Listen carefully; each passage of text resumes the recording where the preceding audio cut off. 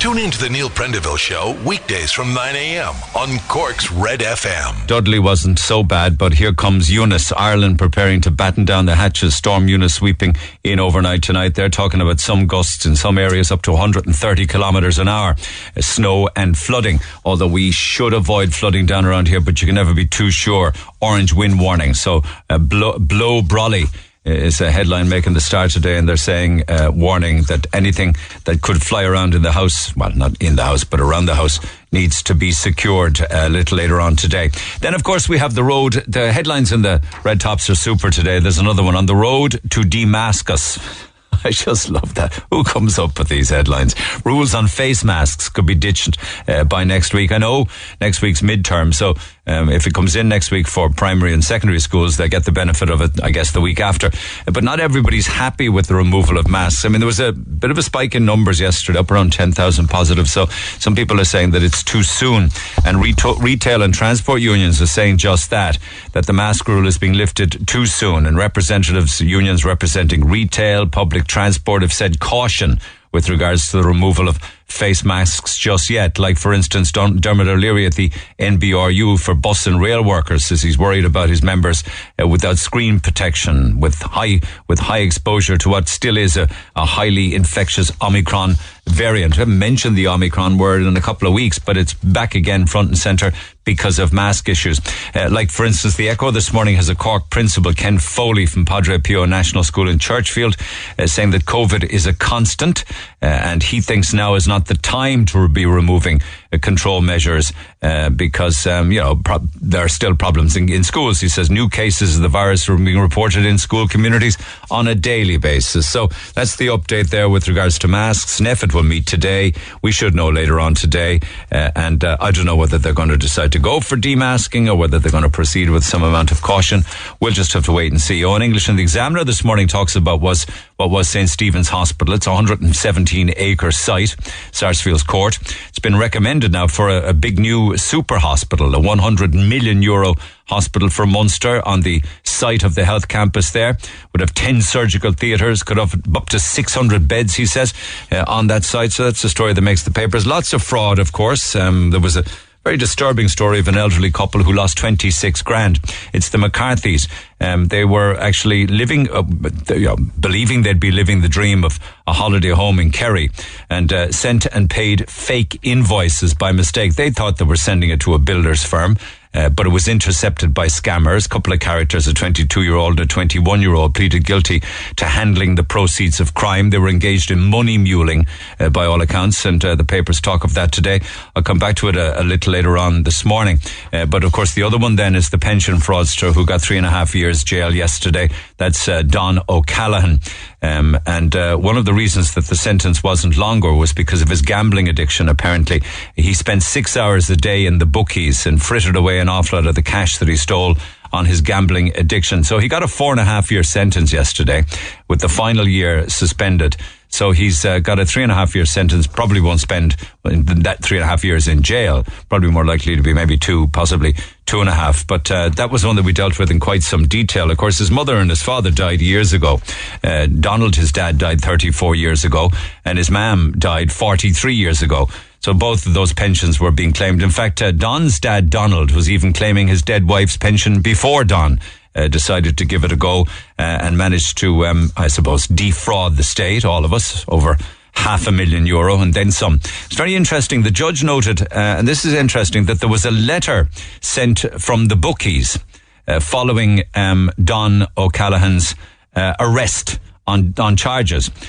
So the letter was sent after he was arrested, and the letter said that they could no longer accept his bets because he had a gambling problem. So that's the deal on that one. And then, of course, talk an awful lot about knives and hammers and hatchets. There's one of those stories makes the Echo today. There's a fella before the courts. 2 of them actually were armed with a hammer and a hatchet, and they fought each other right in the middle of the Christmas shopping spree at the time, in the middle of the afternoon. And one of them, it was on Barrack Street apparently, one of them was before the courts yesterday. He got jail for his part in that afternoon fight, and I think everybody would be happy with jail for anyone with a hatchet or a hammer or a knife or any kind of a weapon that there's no excuse for having them at all on your person. And then I mentioned yesterday the amount of people who were refusing houses on Leaside, another Own English story in the Examiner, because he drilled into it a small little bit more, but apparently there were just under 1,000 offers processed last year, just under 1,000, and 280 of them were refused, as in people who were offered houses by Cork City Council, and 279 refused.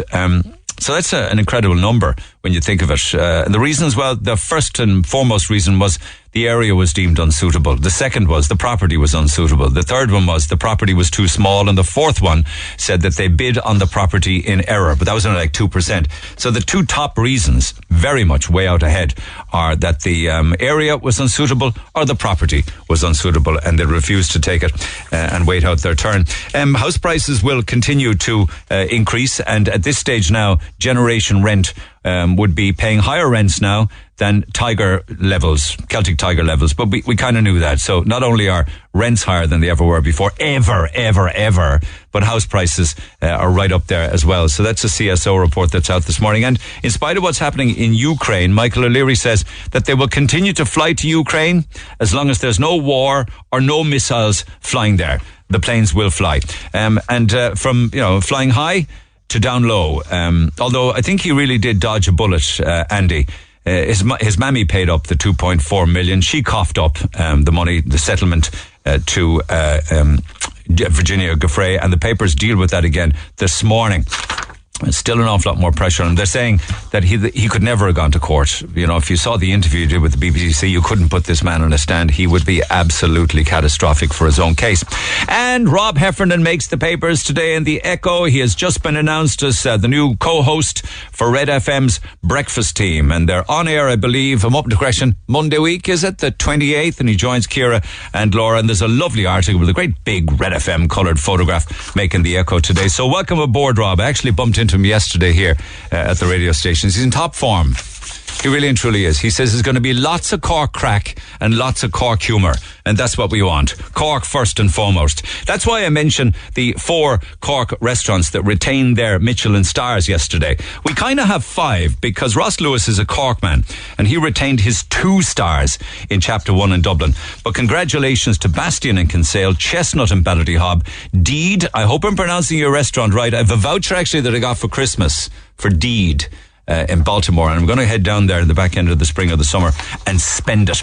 And Ichigo Ichi in the city as well. So all 4 of them, 5 if you include Ross, retaining their Michelin stars. And also apparently there's research out now saying that the 80s was the happiest decade of all. I'll come back to that later on this morning, but they say one of the reasons why the 80s was the best decade of all was because there was no mobile phones, there was no computers, there was no social media, there was no television on demand, and we were happy out back in the 80s.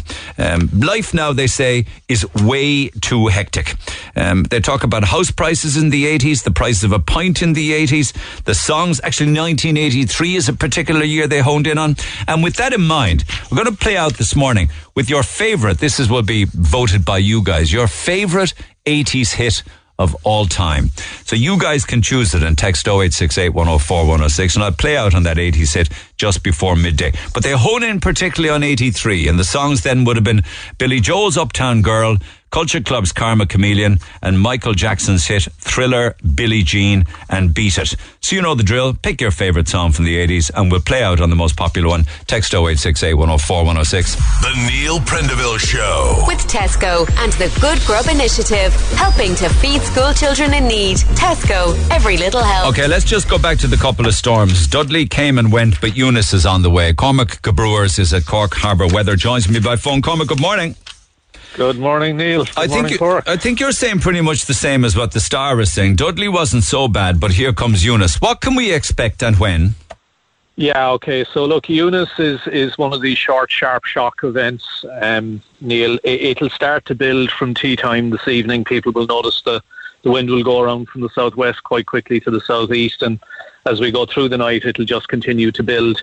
Actually, for sort of coastal Cork, we're going to experience the worst of the southwesterly winds probably around 3, 4, 5 a.m. in the morning. Right. Is that when they're talking about the 110, 115 kilometres? Yeah. So I had a quick look. I mean, Roche's Point and Baltimore, West Cork, it's going to hit the southwesterlies will be at their highest around that time. But the wind goes westerly very quickly after that. So in actual fact, by the time the orange warning kicks in at 5 a.m., there's an orange weather warning for land areas of Cork from 5 to 11 tomorrow.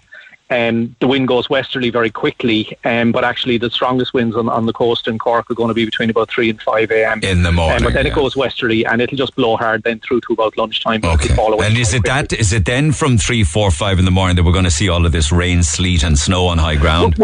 We're not actually going to get a whole lot of rain on the Cork side, but most of the rain will come before the strongest winds. So actually it'll be quite wet for 2, 3, 4 hours from sort of 11 p.m. through to about 2, 3 a.m. Yeah. But in actual fact, the rain stops for us pretty much. There'll be some drizzle and stuff after that. Most of the snow and heavier rain will be well to the north of us. Gotcha. On the north side of the low. So the low basically is kind of passing north of Cork, if you will. And sort of, South Limerick is kind of where it's going to track northeastwards. And continue to deepen, and it'll be a 972 mile low by the time it hits the Irish Sea. So overnight then is the eye of the storm, is it? What's Friday like then? Yeah, so basically early Friday morning, as I say, 3, 4, 5 a.m, hopefully most people will be tucked up in their beds, so it'll be over by the time they get up, or at least the southwesterly element of it. It'll be very windy from the west breakfast time tomorrow, so anybody who's exposed to the west, and it blows up the Lee Valley fairly hard there, so the west side of Cork City, that kind of thing can be quite exposed. It'll be bad probably for a couple of hours, 8, 9 a.m, 10 a.m, but it'll start to fall away quite quickly after that. So it's quite a quick moving storm.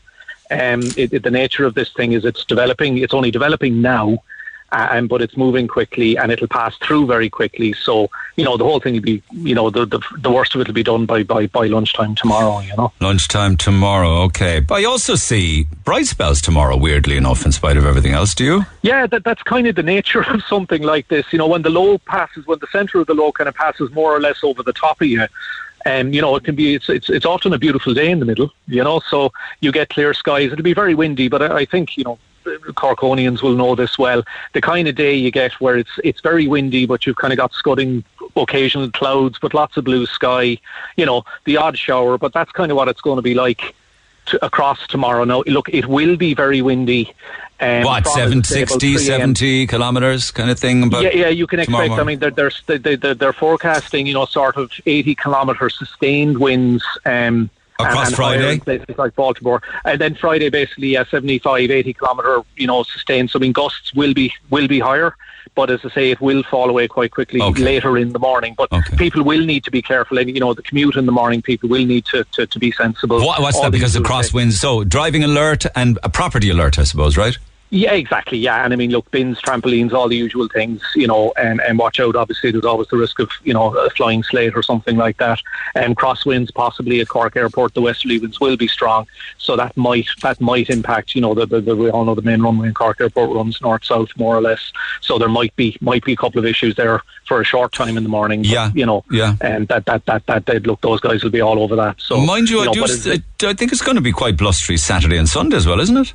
Yeah, well, it tends to blow through then, you'll get that, because obviously Eunice will still be there. It'll move into the Irish Sea tomorrow, and it continues to deepen. So, I mean, it'll be 972 millibars in the middle of the Irish Sea by later tomorrow, and obviously we'll still be feeling the effects of it all the way through Saturday, but, in terms of the worst of it, it is that period, tomorrow morning through to about lunchtime, and then it'll be windy, but it'll be different. The winds go around to the northwest as they do.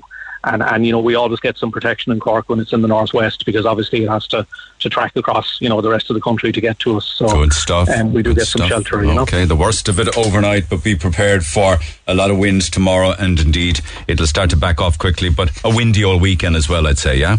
Yeah. It's kind of the winter blowing itself out. Right. The winter blowing itself out to make way for what? A great spring and summer, is it?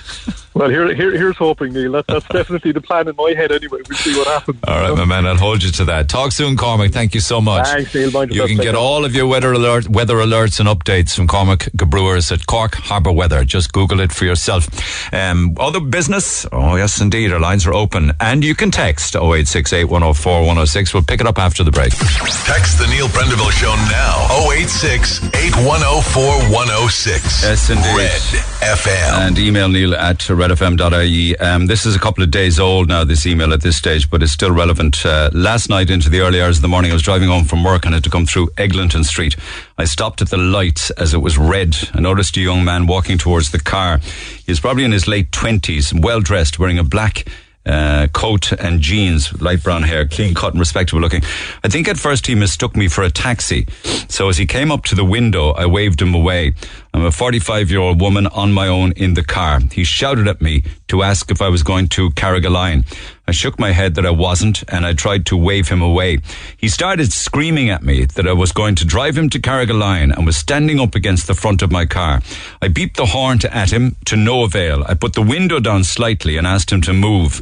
All the while he was shouting at me, insisting that I would drive him to Carrigaline. I was eventually able to maneuver around him. He just refused to move from the front of my car. He scared the crap out of me, to be honest. This all took place at 10 minutes to 1 in the morning, and I was absolutely terrified. I drove directly to Anglesey Street Garda Station. When I got inside, I told the Garda on duty what had occurred, and she said she'd send a car around to look. Never took my name or asked if I was okay. I'm wondering if this is a regular occurrence or if this lad will wake up and think that he did anything wrong. I'm still quite shaken by this, even typing. I was locked in my car, but was still terrified at what he might do. I thought I was going to have to drive through him to get away. Well, you kept your cool. I know you were panicked and I know you were very stressed about it and frightened, but you kept your cool, drove around him and got to a safe place. But if anything else had happened there, like, if, for instance, he had managed to get into the car or if he had managed to get you out of the car and there was an assault or an attack, that shows the importance of CCTV and cameras. Now, some people have issues with that because of GDPR and data sharing and what have you. And I kind of understand that. But has the whole thing gone completely and utterly crazy? I was mentioning, it's just a typical example of something that could be an awful lot worse. And God knows we have enough issues going on. I told you about the ATM attack and the assault down in Middleton. And then that prompted a text saying, that the CCTV camera systems aren't switched on in Middleton. I believe that there's something in the region of about 7 Cork towns that have either very limited or no CCTV cameras on their streets turned on because of GDPR and things like that. And a typical example of that is a story that will be shared by Councillor Danielle Toomey. Danielle, good morning. Are you in Middleton? I am, Neil. Good morning. Oh, good morning to you. So Middleton, let's use it as a typical example. What's going on? Well, in Middleton, we had money ring-fenced for our CCTV system with many years, and pre-GDPR legislation, I think it was put in motion to have the CCTV system put in place. When the GDPR legislation came into play, there was questions as to the legality around the CCTV systems, who would be the data controller, who would be the processor. I suppose at that time we were all very unfamiliar with the legislation. Now I think a couple of years on, we still are. We've made some progress, but not enough to have our CCTV turned on. So how much was spent across the county then installing these systems in county towns? That figure I don't have to hand, but I know it was a significant figure. Are we talking about hundreds and hundreds of thousands, likely to be half a million, or likely to be half a million or more? I believe so. Yeah. Oh, but there are no live feeds coming from where, for instance? From my information, I believe that towns like Charleville and Mitchelstown have had their CCTV like Middleton installed, but it's not yet operational. Okay, so Charleville, Mitchelstown, Middleton, Bandon? Yeah, and Bandon as well? Yeah, Bandon has had money ring-fenced for about 10 years, and I don't think that they've had any CCTV installed yet, but the money has been ring-fenced. Now, I know the councillors down there have been very vocal about what is happening down there. I think Minister Naughton visited the area a few days ago, and it was brought up to her about what is going on. Now, we were told back in 2021 that the progress in a JPC meeting, that they had progressed significantly in terms of protocol. So what is that? But what does that mean? I mean, the cameras are turned on, they record everything on the streets, and the Gardaí monitor them, isn't that? And record them, isn't that it? And then if there's a crime, they can go back and look at it and see if they can catch them.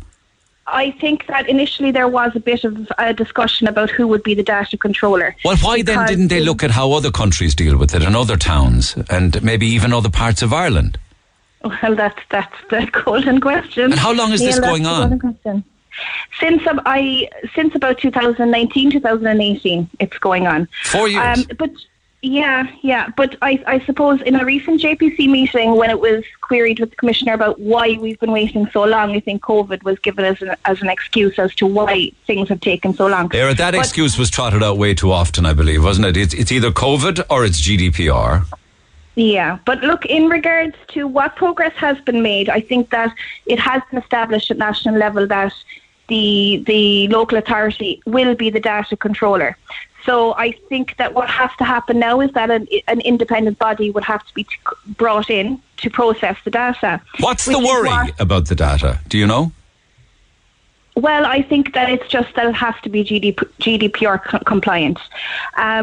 But look, I just want to say that in 2021, we were told at a JPC meeting that between the LGMA, which is the Local Government Management Agency, and the Garda Síochána data controller, that they were forming a joint policy on CCTV. And as soon as that policy became available to the local authority, that guidelines would be set as to how we could run our CCTV, how it would be funded, and that we would have the go ahead from there on in.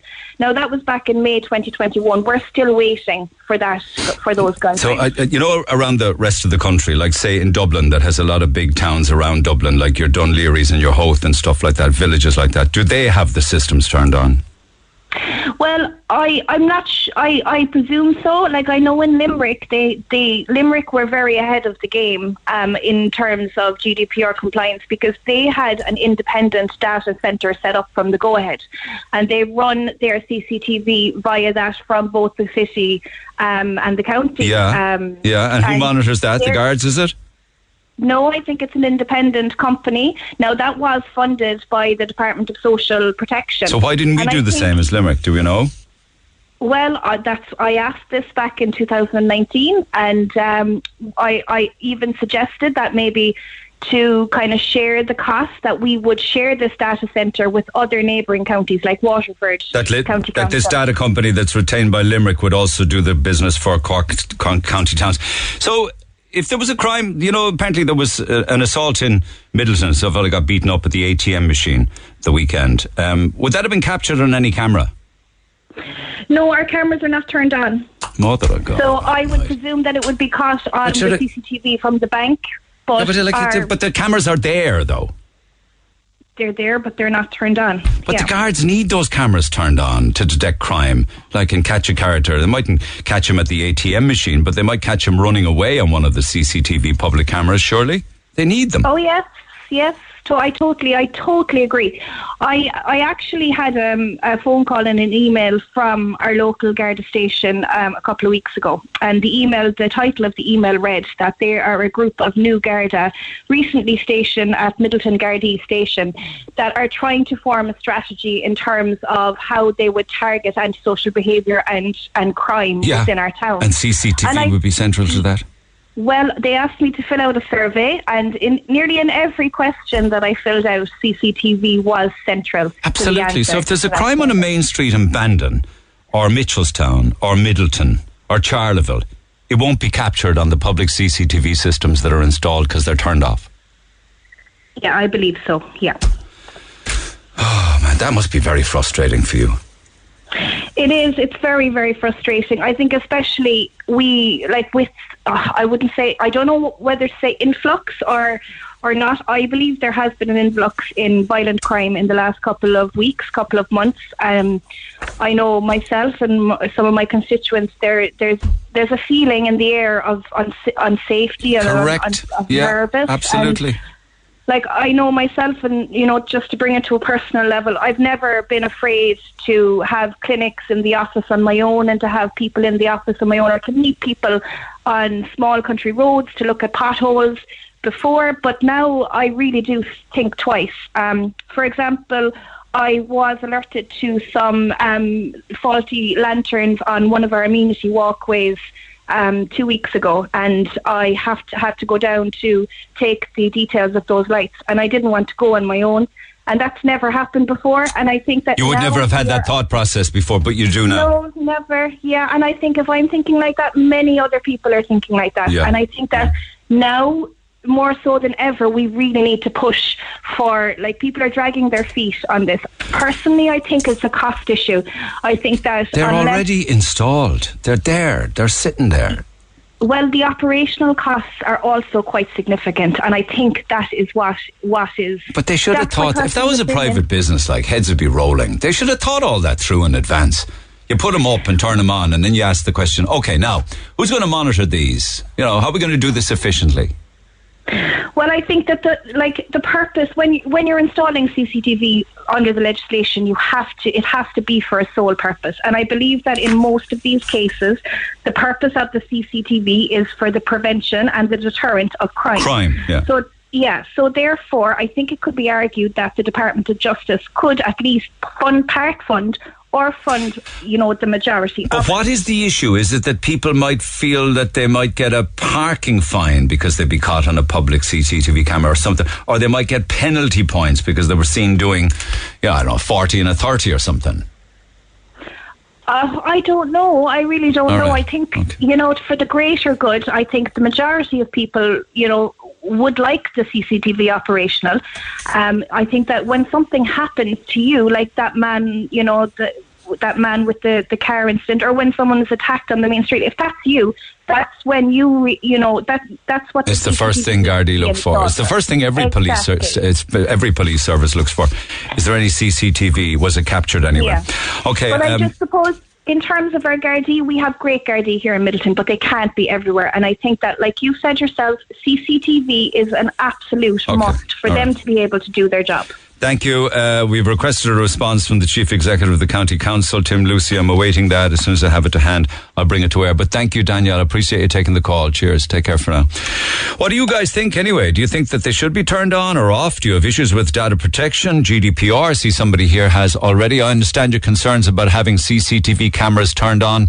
But for what it's worth, I certainly don't want this country to turn into another China. I don't use Facebook any longer because I'm worried about them selling my information. I have issues with these cameras in cars also. Why should a stranger I don't even know have me on any camera and uploading it to the cloud to keep it for a month? So I say to these CCTV cameras, no, thank you. Keep those texts coming. Text 0868 104 106. Quick call this side of the break if you don't mind. Kevin, good morning. Morning, Neil. Talking about county towns this morning. So we mentioned Middleton and Mallow and Blarney and Charleville and Mitchelstown, and now Blarney. Go ahead. I know, it's just I missed your show the last couple of days due to work, but the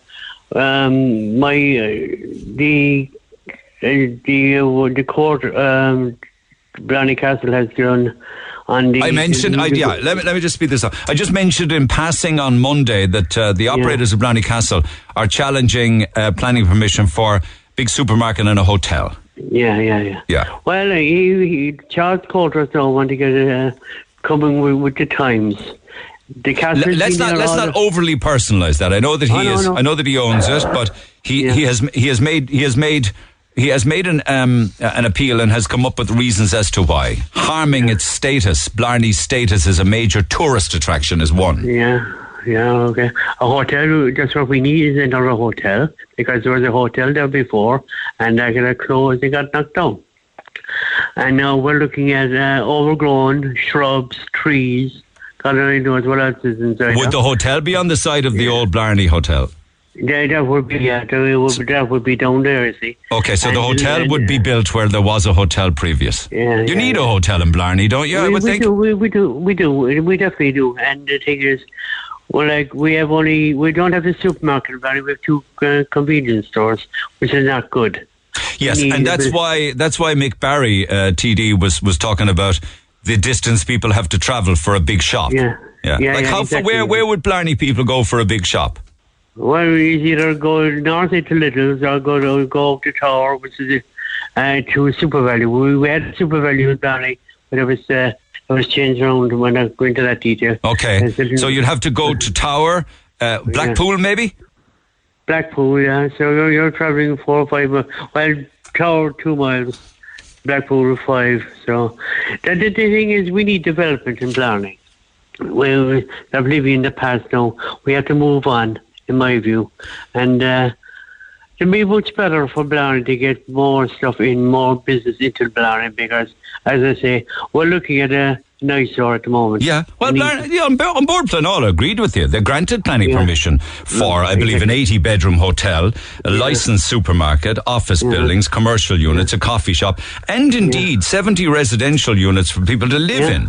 Yeah, I have no problem. I'm totally behind it because, as I say, we have to live with the times now. It will do no harm to Blarney Castle. You'll still get $500,000 a year in tourism, whatever. It will not affect anything. Does it affect their skyline? Could it take from the beauty of the castle itself or anything? I'm just curious. I don't know. Look, the castle is there for God knows how long. There was a hotel there before, and it did no harm to nobody. So well, I don't know. I think it would make an awful lot of sense with Blarney Castle as a tourist attraction to have Blarney Village with a hotel.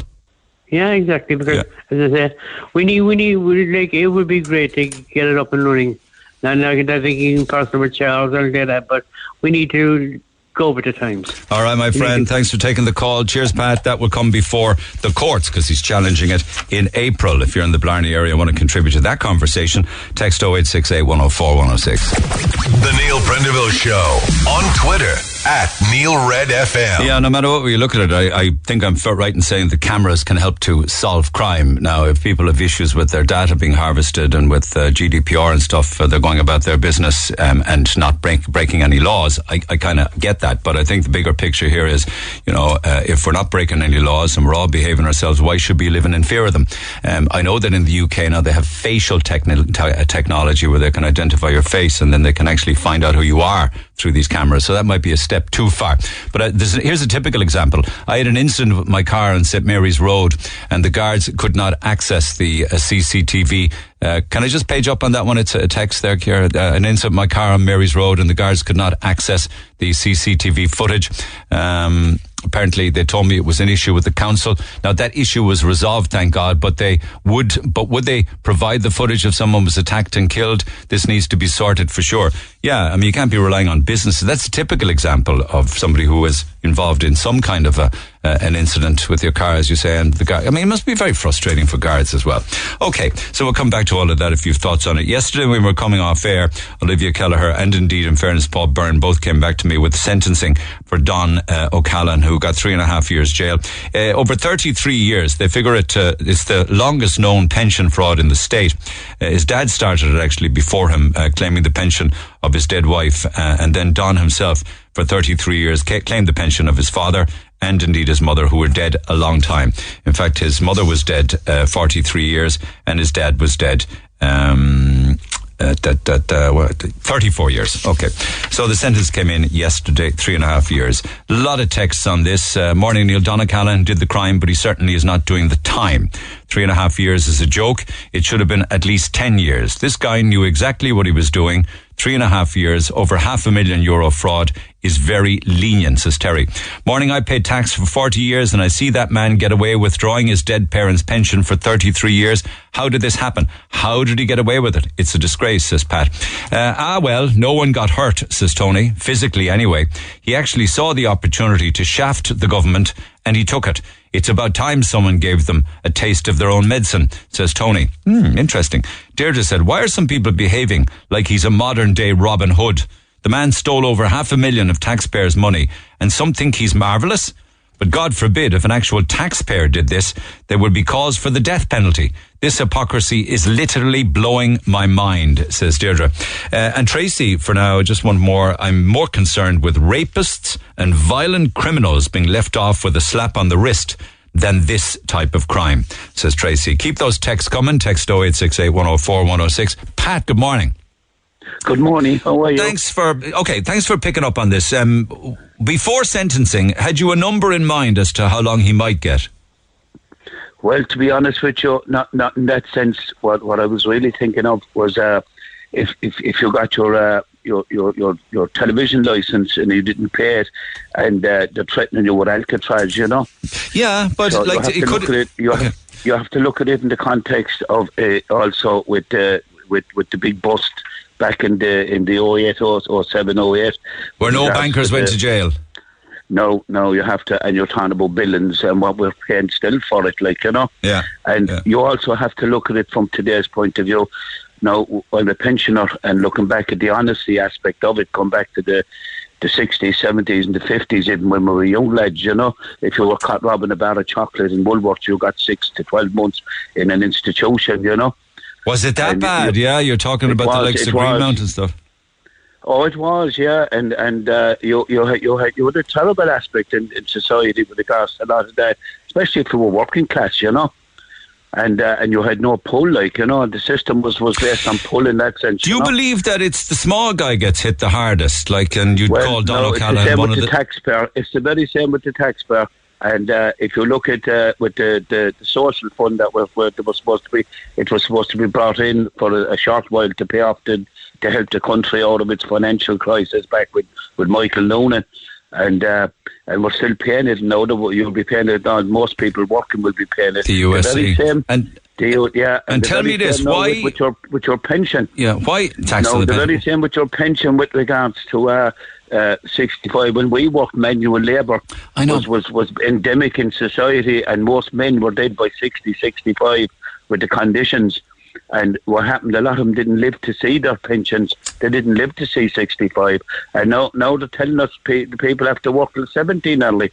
But you see the TDs and the senators themselves can get a pension with only 2 or 3 years. And is that the reason why you say that Don O'Callaghan should be given? You say he should be given a medal. Well, you see, the thing about looking isn't he after opening up our eyes to see what's going on in society? There's a cliques run in certain societies in the country, and they're getting away with it. In the sense, what has he shone a light on? That how easy it was for him to do it for so long, is it? It was, yeah, it was, because when we were growing up as well, you have to look at history and what we learned from it. When we were growing up, especially from the south of Ireland, most of the lads that I went off to the American Army, the British Army, the Australian Army, they wound up. And a lot of them wouldn't have had much education, but they wound up very clever men and women.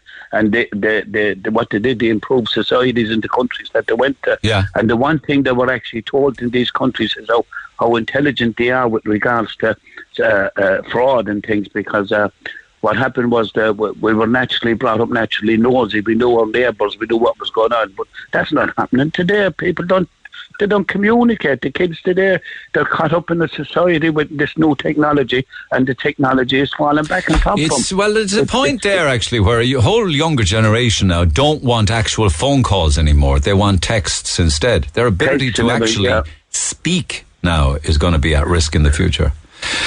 What is happening exactly, if you go down to the bank and you go in and you look for sterling or you look for any foreign currency outside euro, they'll tell you they haven't got it. No.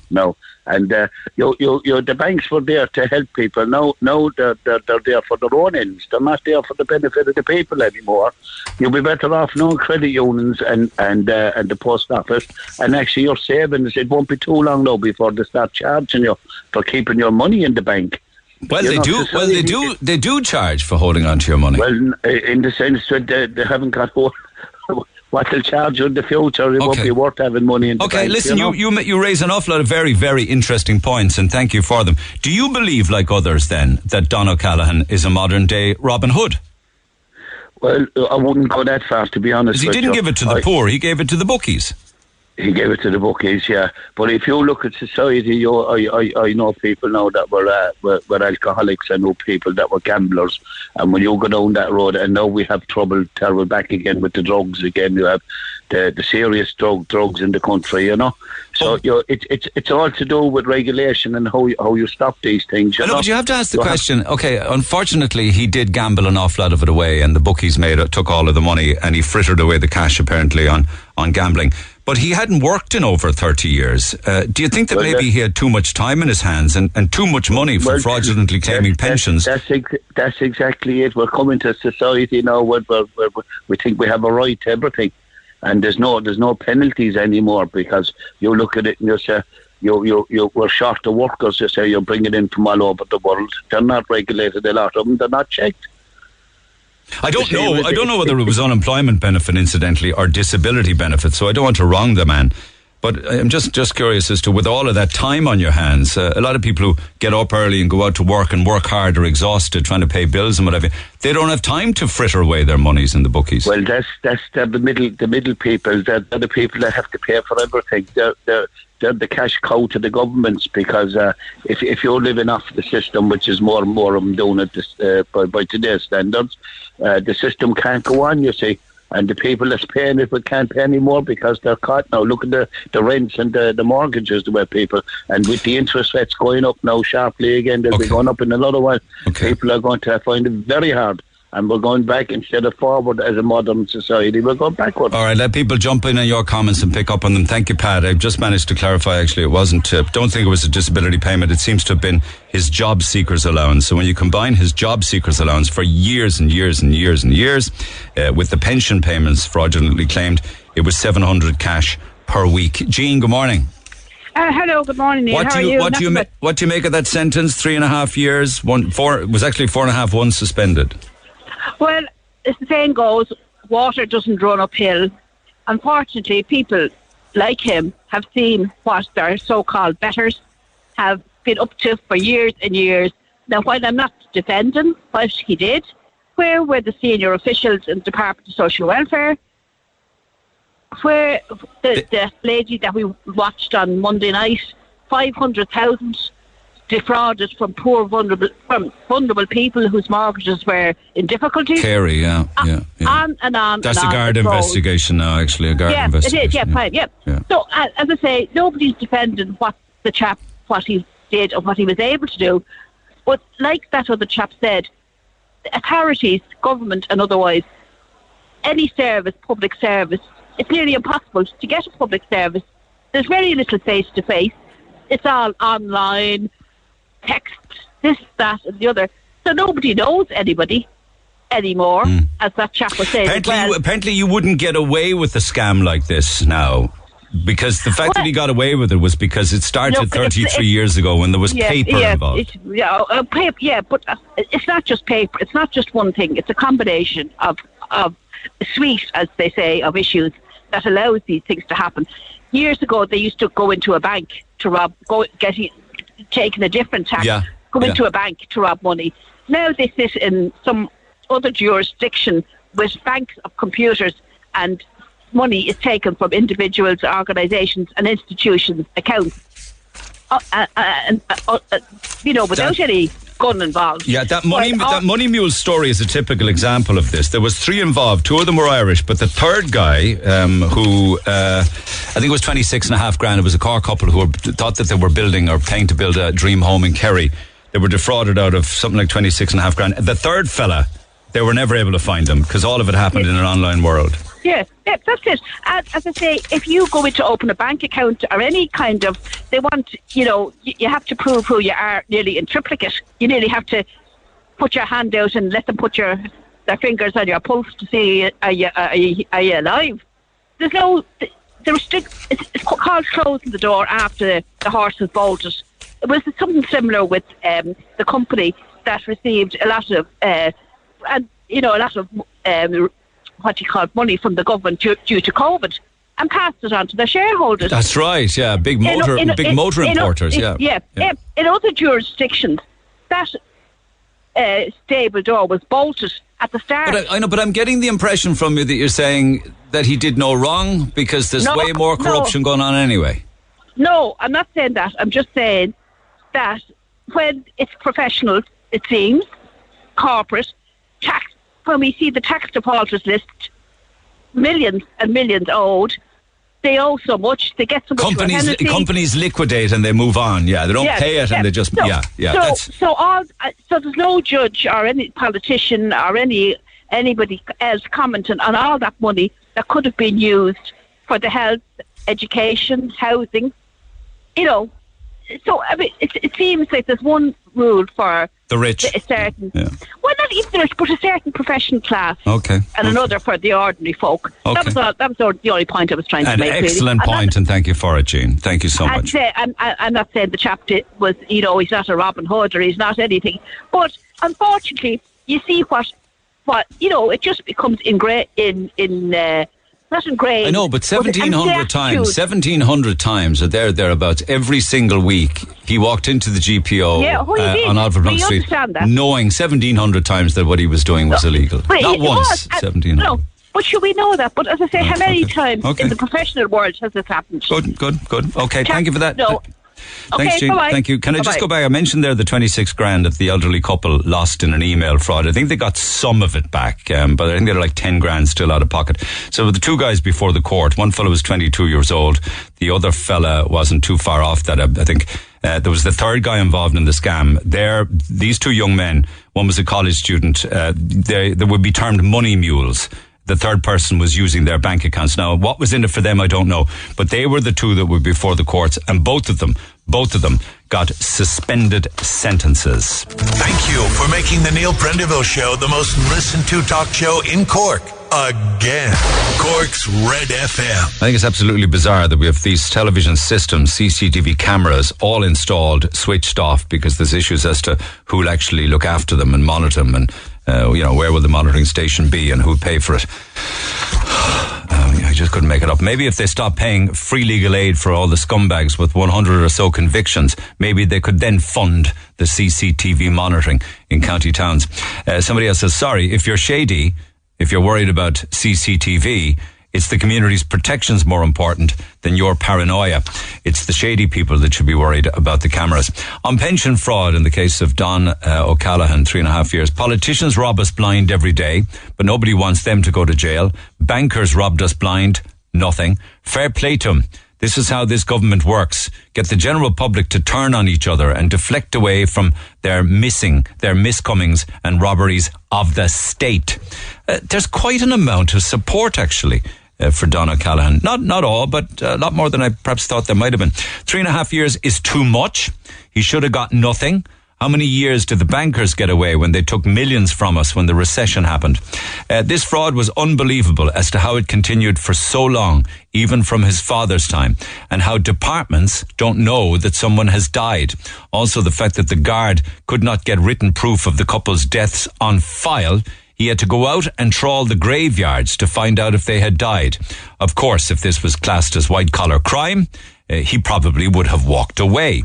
That's astonishing. And there's many more like that. On Blarney Castle then, just a point about the operator of Blarney Castle. The main reason he's going to court to object to the new hotel is that they may well be planning to build their own hotel or maybe a pub or an Evoca-style setup on the grounds of the castle within the next few years. I don't know anything about that. I mean, it's his land. He can do whatever he wishes with the land. But one thing's for sure, in my book anyway, Blarney needs a hotel. I mean, you can't have a tourist centre as popular as that all over the world without a hotel.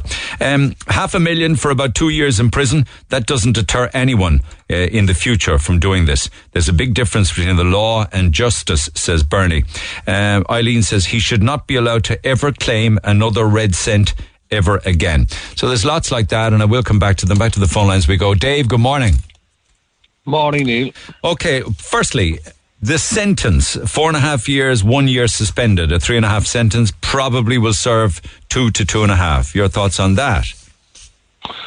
I didn't. I honestly expect him to get a longer sentence. Did you? But yeah.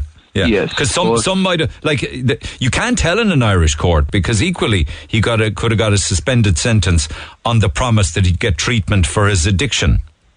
Yeah. But the point I'm making down here... Anyway, go ahead. I mean, he seemed to be drawing job seekers' loans for 30 years. Yeah. I mean, did he ever, was he ever questioned? Was he ever put on a course or a scheme? I think the system itself is just... Well, that's another elephant in the room for sure. You know what I mean? I don't want to drill into his own personal circumstances too much. No. He did the crime and now he will do the time. He's doing the time he's been asked to do. But it wasn't a disability payment, was it? It was a job seekers allowance. Job seekers allowance, yeah. So, I mean, that's a very, very long time to be on a job seekers allowance. And... the requirement is that you have to produce letters to prove that you are actually looking for work. Is that not the case? You do, I think you do, you do. Yeah. You know, so, I mean...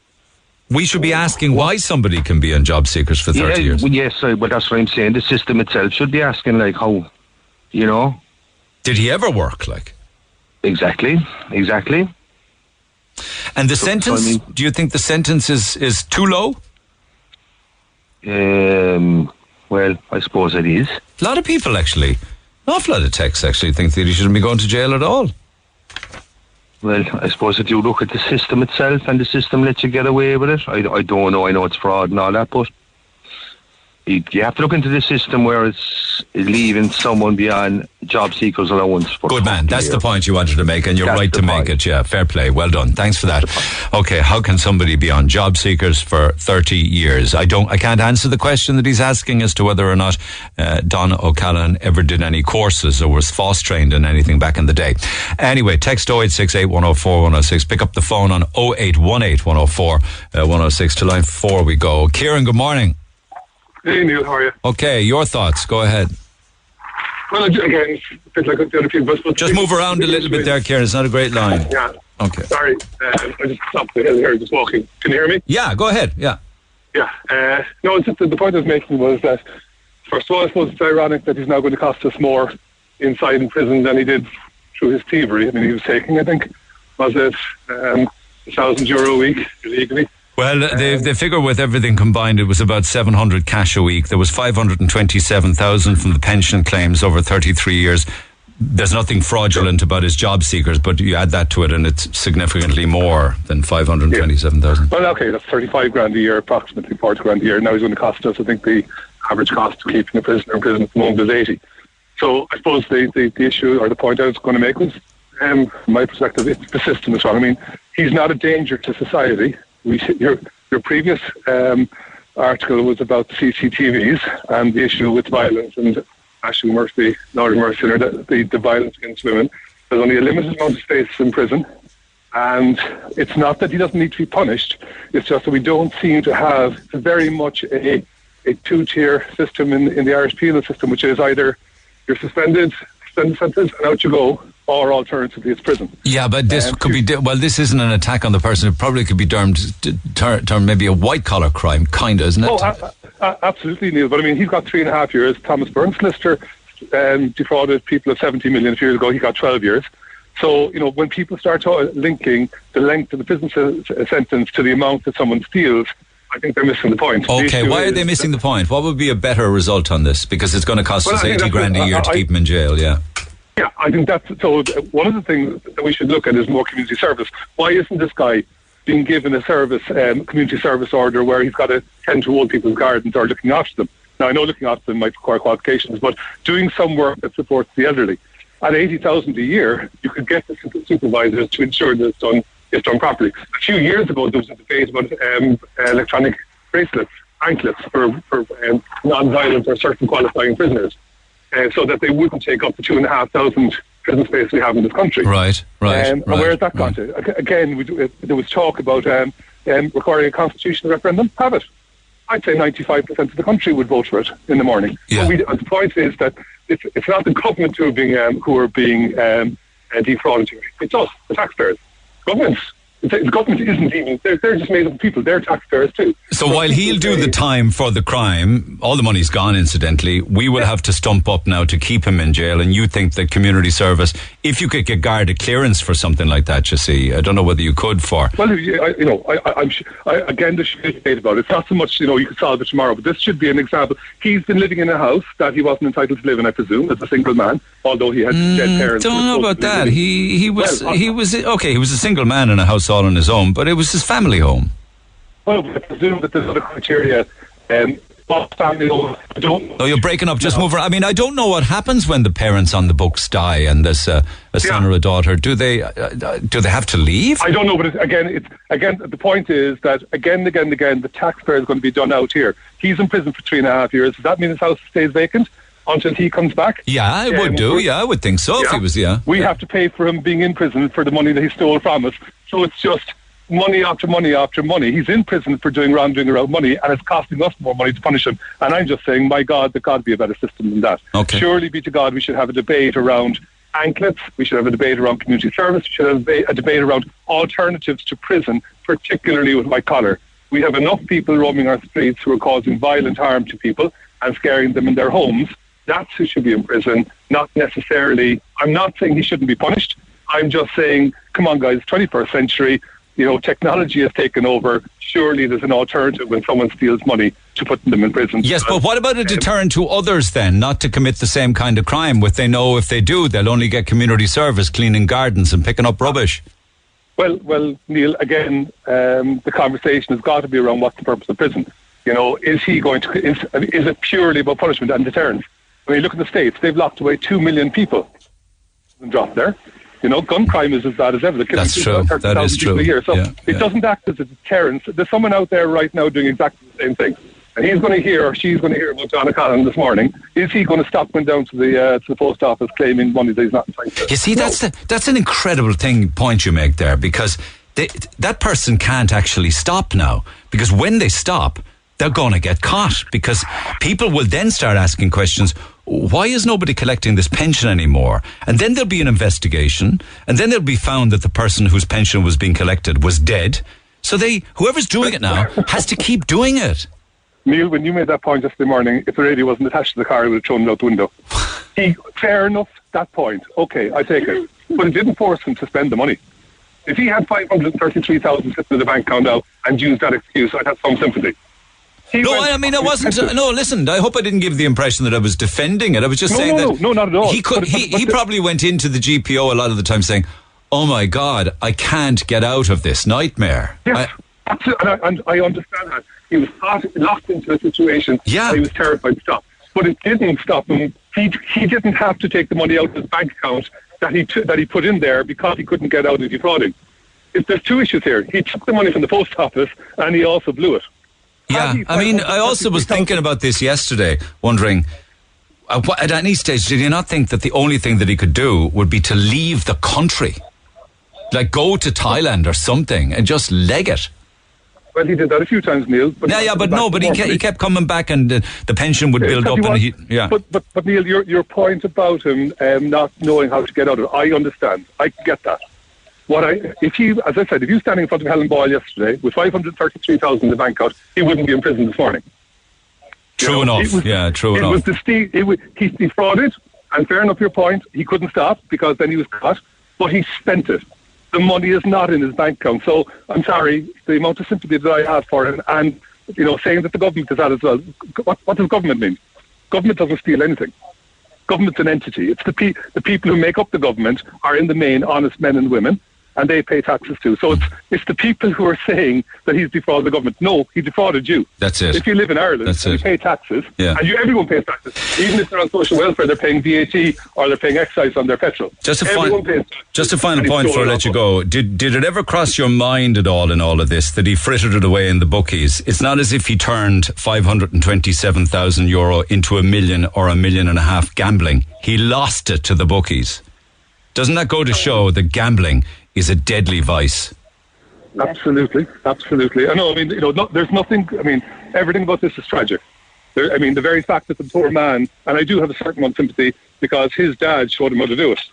He didn't lift this off a stone. That's right. So nature versus nurture. Nothing about this is good, Neil. But I just think, as a society, we need to get our heads out of the Dickensian world of you have to put people in prison when they do wrong, and have a thought to who should go there and why. Okay, excellent points being made by people this morning, yourself included, and thank you for it. Keep those texts coming. Text 0868 104 106. Kathleen, good morning.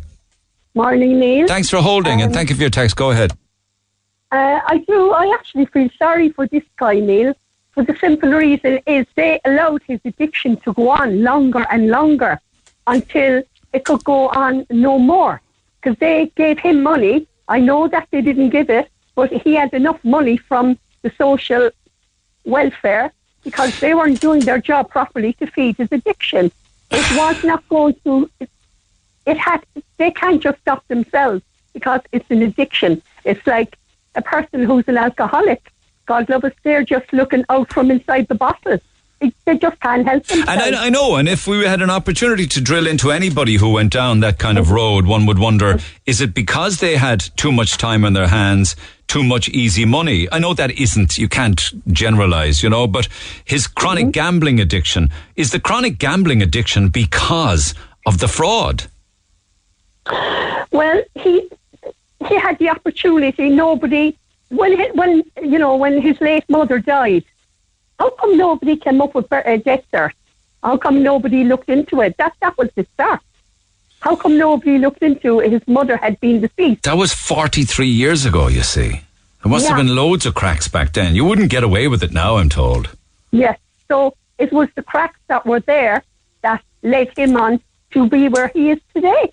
So I don't put full blame on him at all. I blame the cracks in the social welfare system, maybe that are there still or that were there at the time.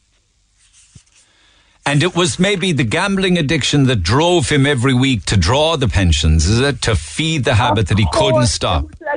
It was like food, Neil. It was survival. It just that's where he got the buzz all the time because he knew he had all this extra money for his buzz. Yeah. It's the same as the drug addiction, How can they stop?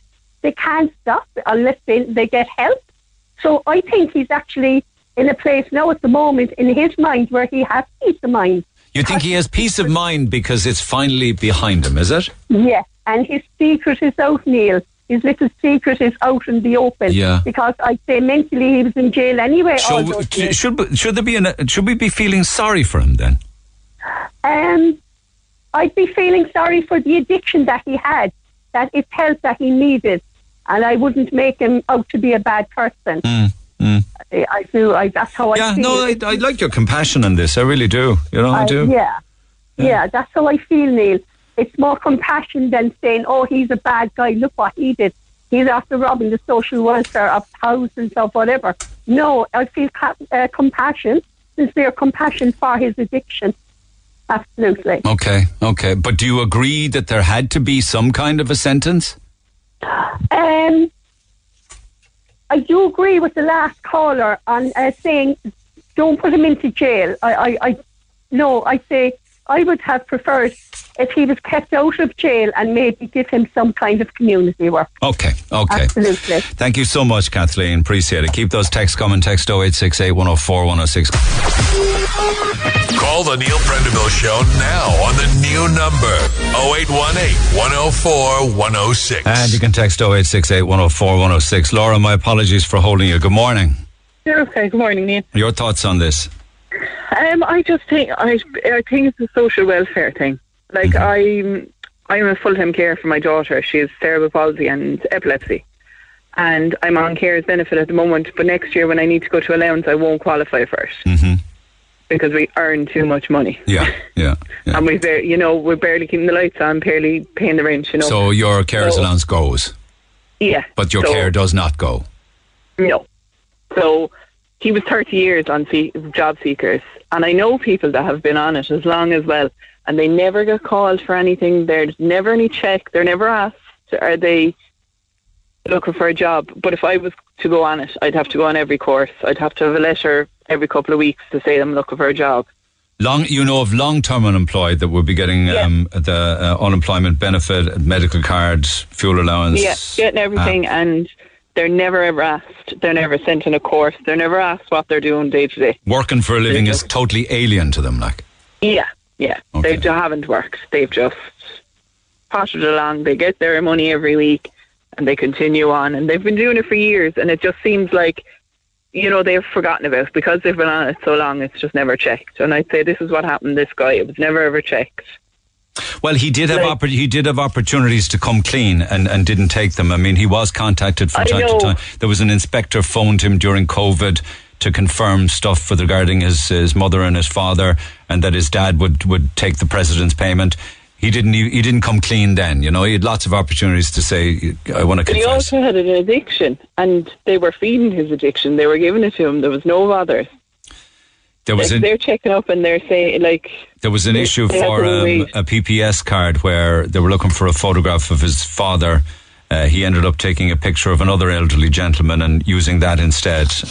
That was another opportunity to say, I have something to confess. But he got away with it? They didn't double check that? They didn't... No, they didn't. They accepted the photograph. Yeah. You know, if nothing was said until COVID, he was 30 years until anything was said. Yeah, we got to commend the detective guard and Mick Nagle as well. He did incredible work in that. I mean, he did incredible work. I mean, it's all wrong that he ultimately had to go to graveyards to find headstones of a dead mother and a dead father. Yeah. But you don't agree with prison, though? No, I think he should be, like, what's the point in locking him up? He might get another addiction in there. He obviously has an addictive personality. You know, what if he's in with the wrong crowd in there, you know? I don't think that's going to help him in any way. Like maybe making him volunteer to help the elderly, making him have a wage so he can look after himself, but he has to contribute something back, would be better than just locking him away. Let's park Donna Callahan for a moment and look at anybody who, say, for instance, defrauded the state of money or engaged in this kind of activity for 30 years. Would they be the type of person that you'd want working or helping the elderly? Do you know what I mean? Well, they could be supervised, you know, kept under wraps. Like helping the elderly could be cutting the grass at the front. They don't need to go in. But it could ultimately lead with somebody having access to a banker's card or bank accounts or something like that. No? Yeah. I mean, I don't know. I've been picking up a lot of forgiveness and compassion from people, and that's nice. I just don't know. Is prison the best option? You know, is this the best option to handle someone that has a serious addiction?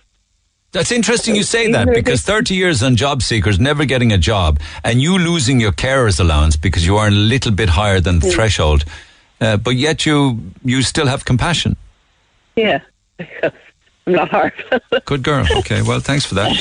Okay, Laura, appreciate it. Thank you. Cheers. Monica, good morning. Good morning. Okay, another person who's listening to this programme who's unhappy with the jail sentence. Of course, yeah. Okay, why? There's people there and paid to do their job, but they didn't do properly. Because if they did, they'd be after following up on that. And I think if they gave him, if they made him do something childcare or go into the homes and help old people rather than and help his addiction. They helped his addiction by what they did. Yeah, but they didn't knowingly. They didn't knowing the system or the taxpayer didn't knowingly know that he was gambling it. Because we didn't even know he was getting it. He was picking up their pension every 2 weeks, and surely to goodness, wherever he was picking that up, plus the fact that people are inside in offices and they should have bought something. So on the basis that they didn't pick up on it, didn't stop it, turned him into a gambling addict, he shouldn't be going to jail or found guilty of any crime? Well, he found guilty, of course, but not what's jail going to do for him? And it's only costing the state again. Okay. It's an interesting one. Okay, thank you for that. But community service is what a lot of people are saying this morning. Thank you so much, Monica. Thank you. Okay. It's an interesting case, actually, going back to 2014 for you, which is a former manager of Boyle Sports Bookmakers on Castle Street. Stole almost €600,000 from the shop and gambled most of it through Paddy Power's website. So he was the manager of Boyle Sports and gambled it on Paddy Power's website. About €600,000. That would have been a lot more than €600,000 now, as you can imagine. This is 2014. And evidence given by guards said that Paddy Power became so concerned about the extent of the gambling of this fella in Carricktool, he's from Carricktool, a fella called Crowley, that it investigated it internally and refused to take any more bets from him. That Paddy Powers, where he was betting it, even told him no more. The detective said that Paddy Power did not notify the management at Boyle Sports about the matter, but there was 236 separate thefts where he failed to lodge shop cash receipts into the company's main account any day on which he was working. And it went on for 22 months. It was eventually discovered by his employers, but not before he had stolen just under €600,000 and gambled it. The chances of a gambling addict repaying any money was described by the detective as zero. He gambled every day, blowing $398,000 alone with Paddy Power online. The guard said that because of the scale of the gambling by an individual, they're required to investigate the source of the money. And they did so. And his defending counsel said that if the matter had been detected earlier, he would have had some chance with dealing with the amount of money, but because it wasn't, it was huge amounts. He said that, like a lot of gamblers, his hope was that he would have a big win and then pay it all back and resign from his job. But that didn't happen, of course. He did cooperate with the investigation. But interestingly, the judge imposed a 5-year jail sentence, but suspended it in its entirety. Judge said this is an extraordinary case. In excess of €500,000 was stolen from Boyle Sports over 2 years, a significant breach of trust. It beggars belief that the company are so disorganised that they didn't know what was going on for 2 years. The man entrusted to make lodgements wasn't making them. One would expect this would be picked up overnight or within a week in a properly run business, said the judge. The charges state that Crowley stole varying sums from Boyle Sports Castle Street on dates between 2011 and 2013. That was a suspended sentence, maybe because it happened within the commercial entity of the private world, as in a company was robbed as opposed to the state. Do you know what I mean? But it was, and it's another example actually of somebody who had vast amounts of money, in this case €590,000, gambled it and lost. I mean, it's not as if he turned the 600,000 into $1 million or $1.5 million. None of that happened. Text 0868 104 106 tells you the power of gambling and, ultimately, who actually wins in gambling anyway. Neil's got a new number. Call him now on 0818 104 106. Yes, indeed, Ian. You can text 0868 104 106. Mattia, good morning. Good morning, how are you? I'm good. As a Croatian living here about 6-7 years, would this happen in Croatia? I'm not saying that it wouldn't. It would, but if anybody from the general public or anybody would catch a glimpse of happening something like this, they would report it straight away. Yeah, but see, people wouldn't have known. I mean, if he went from the GPO to the bookies on Pembroke Street and lost it in the bookies office, nobody would see trappings of wealth. How would they know? Yeah, they wouldn't know. But what go back to the start of the problem. He has been claiming pension from his deceased parents for more than 30 years. Yes. I don't understand how first of all, how nobody got.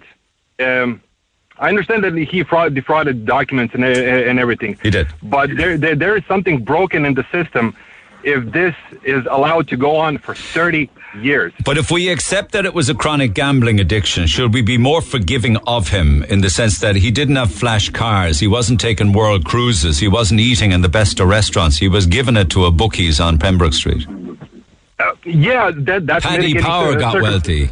You know? Yeah, that's a mitigating circumstance, definitely. But to just not to jail is hard, right? So that's a big step forward. Now, if all the people that called in earlier saying community work and something like that, people with addiction, especially gambling, they wouldn't learn anything from there. Nothing. Like I know people personally who suffer from gambling addictions. This is not the way. You need to cut off their means. You need to monitor them and give them a chance of rehabilitation. Okay. Not jail then, no?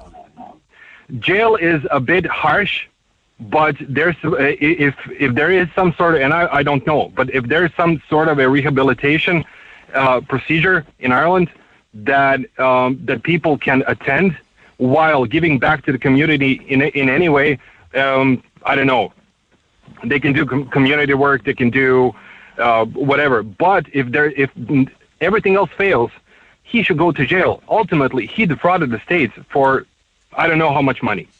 If anybody else did that, regardless of €527,000. Jesus Christ! Yeah. So if anybody else did that, and you can put in a mitigating circumstances of addiction and everything, they will go to jail.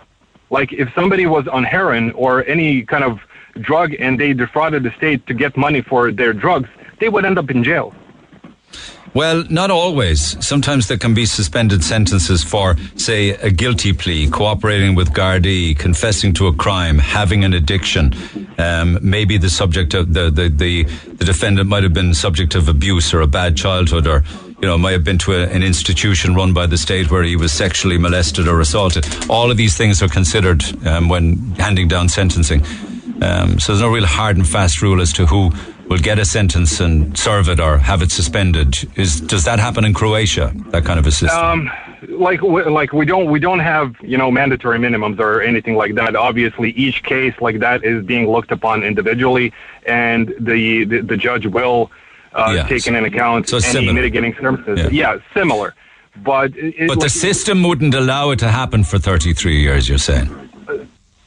I can't with 100% certainty say that it wouldn't allow, but I think there are checks in place that would catch that earlier. Okay. I'm fairly certain because Ireland is a very, very socially aware country, and you guys have all these programs, family income supplement, the job seekers allowance. There are forms of that in Croatia as well, but not at that level. Right? You mean the country Croatia wouldn't be as generous, is it? Yeah, exactly. They're much more strict about who can get money from the state and why. Yeah. Right. Yeah. Yeah, and like if you lose a job, obviously they'll support you for a number of months or something like that. But for 30 years, not a chance in hell. What would happen after a period of time? He was 30 years claiming unemployment job seekers benefit. Would that be possible in Croatia? It is possible, but you have to have a very, very, very good reason why you cannot find a job. Okay. And if a capable person, that has no serious illnesses of any form, if they cannot find a job for 30 years, how is that possible? Okay. Like I moved to Ireland 6.5 years ago. I had a CV and a couple of €100 in my back pocket. That's all. And I found a job within 3 weeks. I know what you're saying. I'm not college educated. I don't hold any fancy degrees. I got a job in 3 weeks. Okay. Yeah, I see what you're saying. A lot of people are talking. I'm just reading some texts here as I'm chatting with you, talking about suspended sentencing. Not everybody. Somebody says here, well, it's not really a deterrent, but I'm sure the learning is for the authorities to have a better internal communication system. That's the big lesson that should be learned here. It's kind of what you're saying as well, isn't it? 100%. Yeah. So there should be more mechanisms in place to catch these kind of things early on in the process. And if you do that, all this, discussion on what's going to happen, it kind of becomes a moot point. Okay, thank you for that. Appreciate it. Donna Callan's 59 years old, which, just for the record, means that his job seekers would have started at the age of 29. Text 0868 104 106 on this one. Anyway, he got away with something and he kept getting away with it. It technically didn't hurt any individual per se. He's doing more time than someone who'd have assaulted people in all kinds of ways. While I wouldn't encourage it, I think he would be far better off doing community service as well as a means-tested repayment. How would you repay €570,000? He'll probably save the state a fortune now because they'll realise there's another few doing the same thing.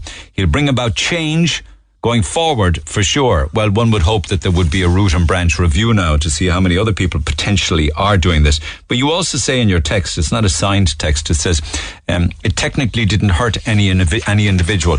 Well, actually it hurt every single individual because it's taxpayers' money. Declan says, arguably his parents paid for their pension and technically they could still be alive. So I know he shouldn't have done it, but there are far worse crimes going on and nothing is being done about it. I think stating that he robbed the state of that much cash is over-exaggerated. Well, you can't over-exaggerate a fact, I suppose. Who ultimately pays, benefits at the end of the day? It's tax receipts coming in. I wish they'd go after the TDs for all the money they claim for travel expenses and other benefits that they get. If he was a TD, it wouldn't have got to court. He's just like the government with the brown envelope rip-offs, says Mary. Maxine says he was calculated, knew full well what he was doing, just like his father before him, and now his reward is a 4-star breakaway where he'll get free education and free therapy for his addiction. This is a very attractive crime for anyone given a lenient sentence and punishment. The Irish law is a laughing stock once more, she says. And just 2 more. He deserves a lot more for what he did. That's a holy disgrace to pretend like he did and get away with it for 33 years. He should get a year for each year he played games with his mother and father's pensions, says Anita. A year for each year. Lack of guards, short and soft prison sentences, that's the problem. Bring back corporal punishment, national service for youngsters, and hard labour in prisons. That will deter scum. Also in the UK in the 50s, borstals were run by ex-military. Youngsters these days are a nightmare. These scumbags need deterrent. So that's not anything to do with Donna Callahan. That is more to do with crime and punishment in this country of people who break the law and hurt other people physically in all sorts of different ways. Mind you, the 1950s, whether it was in the UK or Ireland, is nothing to look back at proudly, or, don't look back at the 50s through rose-tinted glasses, because you see what went on in institutions in Ireland where young people were put in there and what happened to them at the hands of adults. Meanwhile, Dan, good morning. Morning. Okay, your thoughts on all of this. You have your own story to share as well, so go ahead. Yeah, going back there a few years ago, I was working in a bar and I was on my X's and O's in social welfare. X's and O's, what's that? Basically, when you're only doing part-time work, you can get paid for the rest of the week. Like I was only working Friday night and Saturday night. Yeah. Okay. So that's not going to keep me going for the rest of the week. So I need the money from social welfare. So an X is a day you worked and maybe an O is a day you didn't work or something like that, is it? Yeah, something like that. Yeah. I can't remember which is which, but something like that, yeah. Yeah. I moved away for a couple of years, left the country, came back, and I got a letter, went back to social welfare saying, back in the country, want to go back on social welfare. They said, oh, by the way, you owe us nearly €4,500. My God, that must have come as a shock, did it? Oh, yeah, especially when I didn't have a penny to my name at that stage. Why did they say you owed $4,500? How long ago was that? Nearly 10 years ago. Okay, so 10 years ago they had checks and balances to say that you owe them $4,500. Why did you owe it, did they say? They said they overpaid me. That was their words, that they made a mistake. They overpaid me. So that's their problem, though, isn't it? That's their problem. That's what I said, but unfortunately, they're taking money off me every week without me even getting it. So their mistake has impacted on you? Yeah. It's not as if you got it fraudulently or knew about it and didn't tell them. Nothing like that. No. I was, like I said, I was only working 10 hours a week, so I wasn't making massive amount of money. And at the time, I was still getting my 190 something off them, and they turned to me and said, "Oh, we overpaid you. We shouldn't have paid you for the days you were working." And did they prove it? Well, they said they had proof of it, but they didn't show me any proof. Okay, you didn't ask them to say, "Okay, well, show me how you did it. Show me your mistake." No. Oh, that's I asked them. Can you say that you made a mistake? Oh no, we can't do that. It's in the system already. Okay, so how did they take the money back from you? Well, at the moment they're only paying me $197 a week, and I have a young family at the moment, and I had to pay them back €5 every week. A €5 a week, so that will take your whole life to pay back. Pretty much 20 odd years. But before I agreed to them, before I went into them and kind of caused war, they were taking €50 out of my money before they even gave it to me. Oh, they wanted it to be 50 a week, did they? €50 a week, and I went into them and I said, look, I can only pay you €2 a week, and arguing back and forth, and we came to a settlement in €5 a week. Okay, gotcha. I know people listening to this will wonder, is there any chance of getting a job? Like I said, I have a young family at the moment. Now my partner, she's working, so I'm the stay-at-home dad. Oh, well, there you go. That'll do it. Well, good luck with that. Okay. Yeah. All right. Well, when it's somebody else's mistake, you have to pay for it. You innocently got it, innocently spent it. And thank God it's only a €5, though, because 50 a week would be a head wreck. Well, they wanted to take €50 off me, or they said they were going to go with legal charges. Oh, did they threaten you with court? They did? They threatened me with legal charges of theft. Hang on a second. Nobody in welfare used the word theft. That's their words. They can't accuse you of theft. That's defamation. Yeah, I know my law, and I said it to them, and they kind of panicked straight away, and they got a supervisor up to me that they would overpay me. They said that I knew of the overpayment, and that it was theft. It wasn't. Nobody typed the word theft, though. They said it to you over a counter, was it? Oh yeah. Like they said, they made a mistake. I said, can I get that in writing? Oh no, we can't do that. We can't do that. We can't give you anything in writing. I was like, you just admitted you made a mistake that I had to pay back. You weren't. You were not a thief. No. And for certain, you're honestly saying that somebody called you a thief. Yeah. So that's pure thick. I mean, you can't call someone a thief who got money not knowing that it was a couple of bob too much. So that's the Irish government for you. That's not thievery. No, I mean, like, that's an assault on your character, like trying to make you out to be a criminal. Defamation of character. But if I went further with it, then they say, like, oh, where's your proof? Yeah, well, it was verbal. They're always going to win. I know. All right, my man. Thanks, Dan the man. Appreciate it. Text 086 8104 106. Pick up the phone. New phone number 0818 104 106. The Neil Prendeville Show on Twitter @NeilRedFM. Why did the bookies not get in touch with him earlier on, saying that they were never going to take any more bets for him because he clearly had a gambling problem? Why did it take all of those years for the bookies to eventually, actually, they didn't send the letter until he was arrested on charges, and then the letter went out saying they could no longer accept his bets. But why did it take so long? I mean, surely the bookies had some kind of a system to see that he was in there every single day, apparently. Certainly Monday to Friday. I don't know about the weekends, but certainly from midday to 6 o'clock every day. Surely alarm bells should have gone off much faster with bookies saying, this guy's got a problem. We're actually taking way too much money from him. He's spending huge amounts of money. It took all of those years after arrest before the letter went out. Morning, Neil. I know Don well. There's a lot more than him on the make. Get on to what really counts. The banks and what they did. The bailouts. Anglo-Irish. The government bonds. It goes on. Why is it that white-collar crime never sees the inside of a courtroom?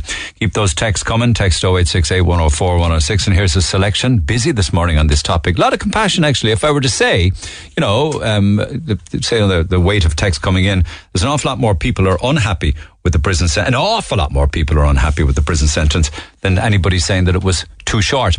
I have to agree. I don't think prison is the right place for him. If he has an addiction, he needs help. Someone in the social welfare should be held accountable for this. I'm also on carer's leave for 2 years, but it's out next year, and I won't get a penny for staying at home with my son because my husband earns too much. When the bills are paid, we don't have much left. The whole system is flawed. It's not centralised. For when a death occurs, you have to ring or write to loads of government bodies. You must contact the county or city hall to have someone deregistered from the voting system, as an example. And this is only updated once a year. You've all these different systems and none is talking to the other. That certainly was even an awful lot worse 33 years ago when there was no computer systems. Systems broken. He was 30 years on job seekers. However, I can't get carer's allowance for my daughter who needs 24/7 care because my husband earns, in inverted commas, too much. We barely keep a roof over our heads or the lights on. I don't agree with prison. He should have been made work for the elderly and only get a small wage to look after himself. The rest should be paid back into the state from his false claims. What about the bookies, Neil, who only got official when he couldn't bet anymore? They took his money every single day, year in, year out. Why weren't questions asked sooner?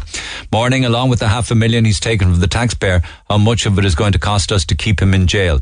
They say 80 grand a year it costs the taxpayer to keep one person, each single person, in jail in the Irish penal system. 80 grand. Neil, good for Don. There's a lot worse going on.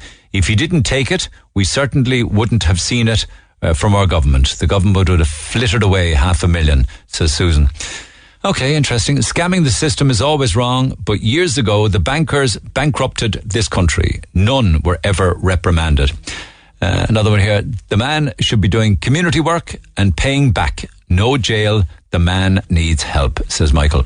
And 2 or 3 more for you. My mother died a few months ago. I was her full-time carer. I received a letter 3 weeks after her death stating the date I would be cut off from carer's allowance. I had to post back her wheelchair parking pass. I had to post back her free travel pass, which I never used. Her pension was stopped immediately. Only right, incidentally. I can't understand how he could have claimed for 30 odd years. Maybe the system has changed since. Well, the only reason that the whole thing came to light with regards to Don O'Callaghan, and he's paying a high price for it, not just a prison sentence, but even people talking about him as we are. Mind you, I think he might take some consolation from the amount of compassion that people have.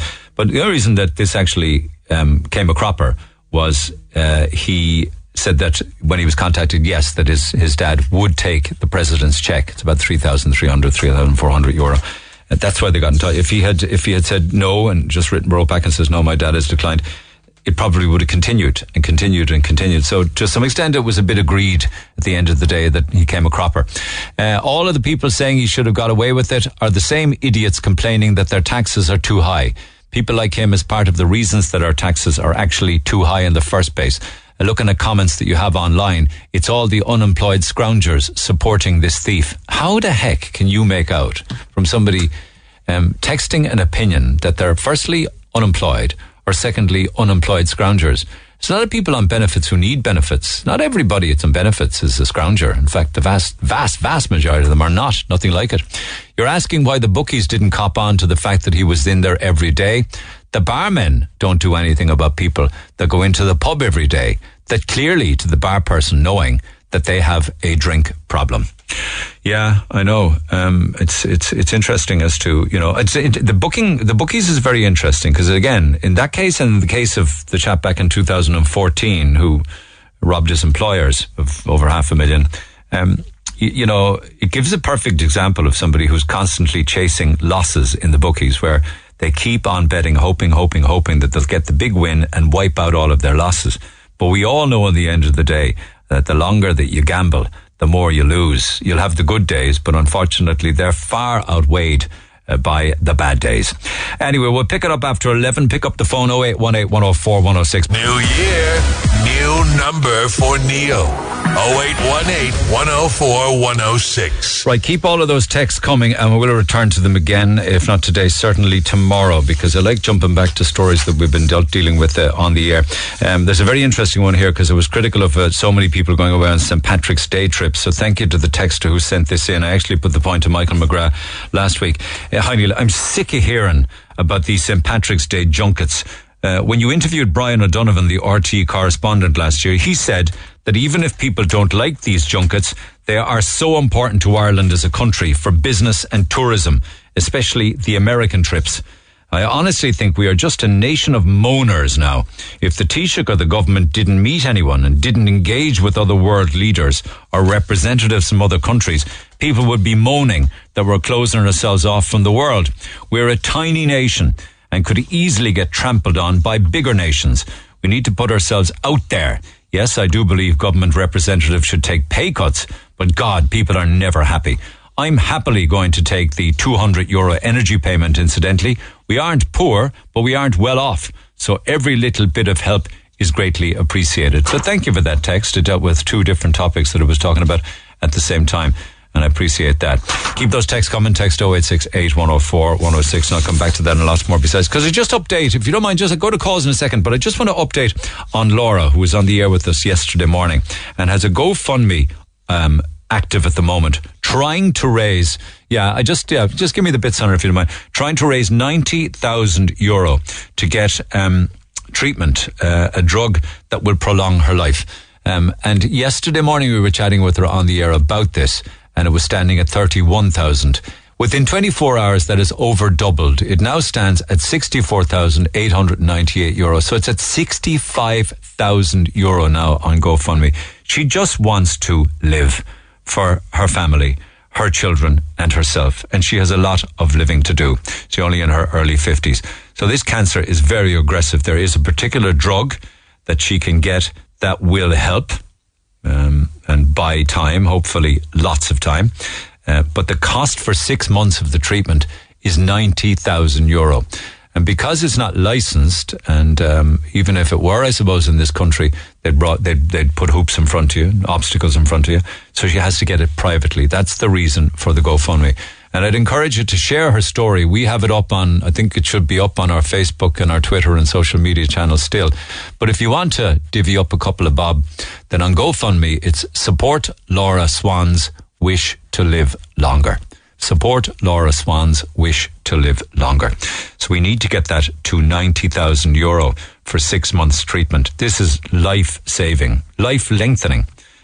Such a sad story yesterday. But at the same time, very brave, very courageous, very strong mother and woman in her own right. Listening to your caller, Laura, speaking about her diagnosis of bile duct cancer. Firstly, I would like to congratulate her on her strength.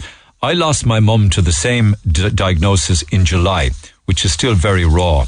What I can't get my head around is that this trial drug isn't available to Laura, as it's not yet approved. Yet this is the only option now available for Laura. During Mum's battle with this awful disease, I have learnt of unapproved, unlicensed drugs that are often used in cancer patients. My mum was given fentanyl, which is a very strong controlled opiate. This was prescribed for post-operative surgery pain. This drug is approved and licensed for use in Ireland, but on a review of a possible fentanyl toxicity, a reduction in strength was warranted. My mum was on the lowest dose available in Ireland, so I was instructed to cut this patch in half. It was only in my investigation into another issue that I found out it is unlicensed and unapproved for use to cut these patches. This information was confirmed by my mum's pharmacist and the manufacturer on their information sheets. Palliative care also use unapproved and unlicensed drugs if the benefits outweigh the risks. Ireland is so far behind the rest of the world with this relatively rare cancer diagnosis, and they need to catch up and start providing help and assistance with medical bills for drugs that may help provide a longer prognosis. Best of luck to Laura on her journey with this. I'll be thinking of you and your family, and a donation is on the way to you.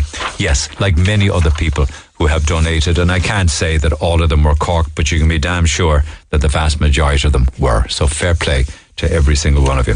Text 0868 104 106. We got calls on the way. Text the Neil Prendeville Show now. 086 8104 106. Red FM. I'll come back to mask issues in schools and on public transport later on, but you may have heard yesterday Jamie O'Hara's powerful report on the Red FM news. And he carried the report yesterday, speaking with the families of residents who died from COVID at nursing homes. These are Leaside stories. There's a call now for a public inquiry into the deaths of residents who died from COVID-19 at a Cork Nursing Home. And the families of the residents who died from COVID at the home in Cork are calling on Micheál Martin and the Health Minister to meet them now so that they can tell them firsthand how difficult life has been since losing their loved ones during the third wave. We're talking about the COVID wave of last year. And stories that were shared were Christine Brohan's story, Pat Coyle's story, saying they won't have peace until there's a public inquiry into what happened at the nursing homes across the country. And God knows we had many stories on this programme from people who were absolutely heartbroken up to and after the death of a loved one. I mean, I had just harrowing stories of people looking through windows. There was one gentleman on the air that I'll never forget where he and the family were looking in the window of their mother's nursing home bedroom and watched her pass away and had to go round to the front door to tell reception that their mother had died in her room. I just couldn't get my head around that. I'm joined by phone by Pat Coyle. Pat, good morning. Hi, good morning, Neil. How are you? We haven't spoken before, Pat, so thank you for coming on air. You're one of those that wants an inquiry. Tell us your story. Tell us about Veronica. Yeah, Veronica was a resident in Ballyknoe Nursing Home. She had Alzheimer's and no mobility, and she couldn't communicate. Now she tested negative for the first couple of tests, and on one of the tests on the 24th of January, she tested negative. She was moved out of her room that she was in for 4 years. Then the following week, she was tested again. She tested positive. What do you mean she was moved out of her room, Pat? She was moved out on the 24th of January because she tested negative. Now, at that stage, we didn't know for 9 days later that she was actually moved out of her room because no one contacted us. To a different room, is it? To a different room in a different location in the home. Yeah. There was some talk back in the day of a particular nursing home that had people still in the communal area together in the lounge area. Is that what you're referring to, no? No, that was earlier in the month in January. Okay. There was 2 residents in that home showing symptoms of COVID. They were tested, but while they were waiting for the test to come back, they were allowed to mix in the day room, the day room, okay, with other residents, okay, which was against the guidelines at the time. Yeah. Okay, sorry for interrupting. Go ahead. And eventually, those 2 residents did test positive, and from my understanding, they were moved to a location upstairs to isolate. Then when I did find out Veronica was moved, she was moved on the 24th of January. She tested positive on the 31st of January. I got a phone call informing me about that. Then trying to get through to the home that Sunday, we couldn't get through. I rang Monday morning, was told that a nurse would contact me. I rang again about an hour and a half later, still hadn't got a call. The nurse would contact me. So I went out to the home at 2:30, looking to speak to the person in charge. I rang the bell, and I was brought into the reception hall, and that was against COVID regulations at the time. So I was standing in the hall for a few minutes waiting for the person on the desk to finish what she was doing. Then I went over, told her where I was in, and she realised I shouldn't have been in the building, so we went outside to finish the conversation. Yeah. Told her I couldn't get an update since yesterday, and she informed me that the person in charge was making calls, and I would get a call that afternoon. So I had a letter with me for that person just to explain that we weren't getting updates, and I was concerned, the children were concerned, Fran's sisters and friends were concerned. And of course you couldn't necessarily directly communicate with Veronica, you couldn't. No. Well, at that stage I assumed she was in room 2, but she was somewhere else. Even if I could have went to room 2, she wouldn't have been there. Yeah. So I was grand. She vaccinated? She was vaccinated on Friday, 22nd of January.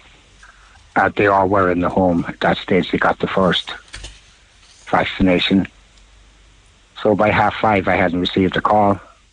Phoned again, got through to reception, the call was answered, and it just happened the person in charge was passing as I was talking to the girl. She told her who I was, who I was inquiring about, and the call was put through to her office. She came online and gave me an update, and at the end of the update she told me that she herself had taken Veronica for a walk around the hallways in the home, and that she was grand. So I informed her that she couldn't have taken Veronica for a walk around the hallways in the home because Veronica couldn't walk. And it was at that stage realised I got an update on another resident. The wrong resident. Yeah. The wrong resident. So she got Veronica's file, gave me the update, and then when she was finished that, she informed me Veronica was moved out of her room, which I didn't know about. But you did know that she had the virus, you did know that? I did know she had the virus, yes. Okay. Yeah, okay. So I says, what do you mean she was moved out of her room? When was she moved? And where was she moved to? I was told she was moved to an upstairs location. And she said to me, we'll keep you updated, phone any time, take care, and hung up. Now, it was weeks later that I actually found out where Veronica was moved to, what room she was moved to. But trying to get information on updates was nearly impossible. We kept ringing back after that, trying to get someone on the phone to get more information on that. Phones weren't answered. We rang all day Tuesday. Phones weren't answered. When did you know that her condition had turned critical? At what stage was that? I was on the Friday night, Friday the 5th of February. And you came in then on the Sunday, is it, to visit? No, we got a phone call Friday night, about 12:30, and advising us to come in for a final visit. Did you know it? Had you known before that phone call that things weren't good? No. Oh, that came as a shock then, yeah. Because we got an update at 5:30 that afternoon, saying she was grand, was on a little bit of oxygen, but her signs were good, etc. Same kind of update we were getting all week, and other families at the time were getting similar updates. That was at 5, and when did you get the call saying come in, things are... 12:30 Friday night. So we went in, myself and the 3 children, we went in 2 at a time. We got 15 minutes each with all the PPE gear on, and we came away. And Veronica survived the night, so we kept ringing Saturday morning looking for updates. And about 1 o'clock I rang again, and it was answered by senior management. She gave me an update on Veronica, asked me would I like to come in. I said, yeah, we want to come in. And while I had her on the phone, I said, look, we're coming out there. I'd like each of my children to go in on their own time with their mother, then I'll go in, as opposed to 15 minutes between us. And she said, that won't be a problem. So we went out there, and we got all that time children got about 40 minutes each. I got maybe an hour and a half. And I was leaving. I was informed by the person in charge not to forget that I only got 15 minutes. Yeah, I know. So that's a complete contrast to what other families got. Some families didn't even get in. I know. Some families weren't even informed their loved one had COVID until they got a phone call to say they died. So there's a fierce contrast between what some people were getting and told and what other people were not getting and being not told. You were saying that you said your final goodbyes to your wife, which must have been heartbreaking. Yeah, we got back in again Sunday night. I rang up about 8 o'clock, maybe just before it, and the nurse I talked to, she told me it wasn't looking good at that stage now, and she asked us to come out, so we went out, and we got in two at a time for about half an hour, 40 minutes between us each, and we left. Frank was still alive at that stage, and then I got a phone call at 7:30 the next morning to say that Veronica had died. Now, we believe she probably died during the night, which was only discovered at 7:30 with the changeover. And I believe a lot of residents would have died the same way, died on their own during the night. Died alone during the night. And only discovered when the changeover was. And why was it in a room with no personal effects and no family photos, which were all taken down? Yeah, everything was at this stage now. No, after she had passed away, all the personal effects were taken out, is it? No. On the empty, so she was put back into an empty shell of a room? Yeah, she was put back into her original room on the Thursday before she died. We got in the Friday night and there was literally nothing in the room belonging to her. You rightly believe that she should have been surrounded by the things that she loved, family she photographs. had some of it there, Neil. And we built up that home for her since she went in because we knew Fran wasn't coming home. Yeah. And that's where she would die. And at that stage, the pandemic wasn't even on the horizon, so we always hoped that we'd be there with her. And it never happened. But for her to die that way, and all the residents died the same way. They died in empty rooms with nothing around them and no one with them. Your wife died in an empty room all alone, yes. I do know that others, of course, watched their loved ones die through, looking through from the grounds, the window into the room. Yeah, like that family now. I think you're actually talking to Christine in a minute. She can tell you about it. That was her family. I know. But the fact that they got no time in with their mother, yet we got all that time. And there's all the families didn't even see their loved ones. I know. Nursing homes were in crisis, including Ballyknoe, and they were overwhelmed, I think. Would you accept that? No, I don't, to be honest with you, because that nursing home was well managed. Infection control was very good in it. Then there was a change of management in December. I recall that, yeah. There was a change of management in December, yeah, and everything seemed... Yeah, but you could also say that COVID raged more. I don't know. I feel that there was some drop in the infection prevention control standards because this was highlighted. Well, moving residents who showed signs of COVID and were waiting for results of a test into the day room was a big mistake. It was, yeah. There was a lot. I'd say there's a lot to be looked at. Like on the Monday, as I told you there, when I got the update and I got the wrong information on a resident, I phoned the doctor Tuesday morning because I couldn't trust even the account of Veronica's condition that I did get. And when I talked to him the next morning, he told me Fran was gone. She was one of the better ones. And I raised the fact that she was moved from her room. And he told me it didn't really matter where she was in the home, as it was all over the place. All the staff were out since Sunday. Yeah, between the 1st of February and the 11th of February, 21 residents passed away in a 10-day period. Passed away.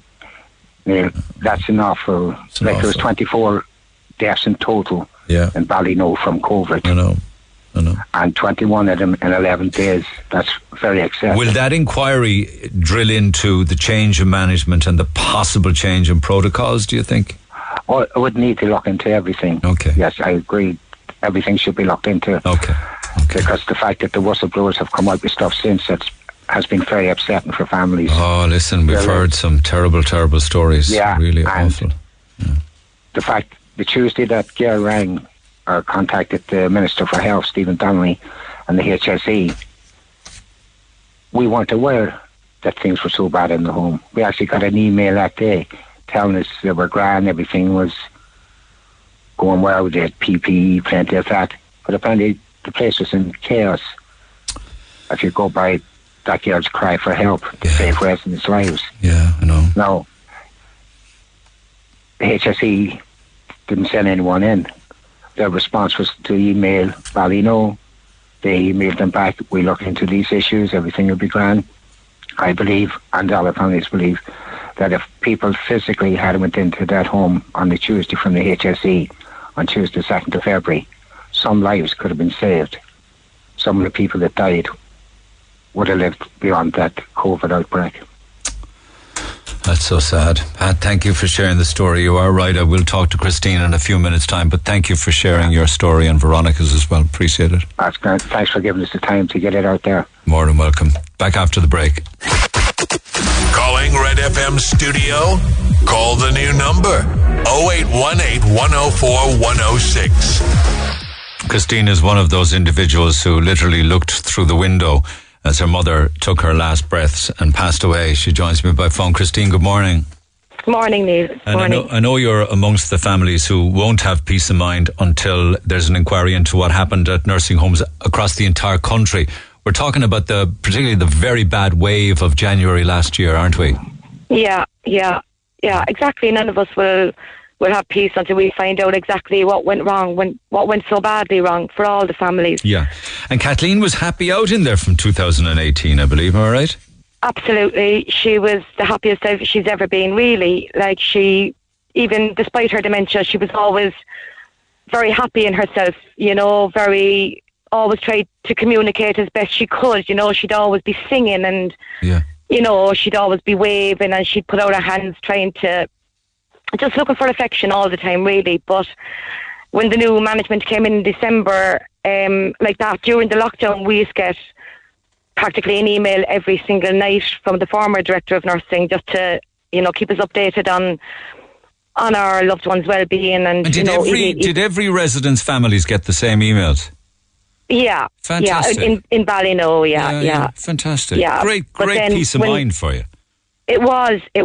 But when December came then and the change in management came in, everything changed. There was very, lack of communication, and, obviously with the visiting restrictions, it could be window visits for, a while, then you might get a half an hour a week, but, half an hour a week isn't enough, to see your loved one. But, we weren't being contacted, by the new director of nursing to give us any more information, really. Would you think that was because they were overwhelmed that COVID was rampant in there? Well, it wasn't rampant until, we say, the end of January.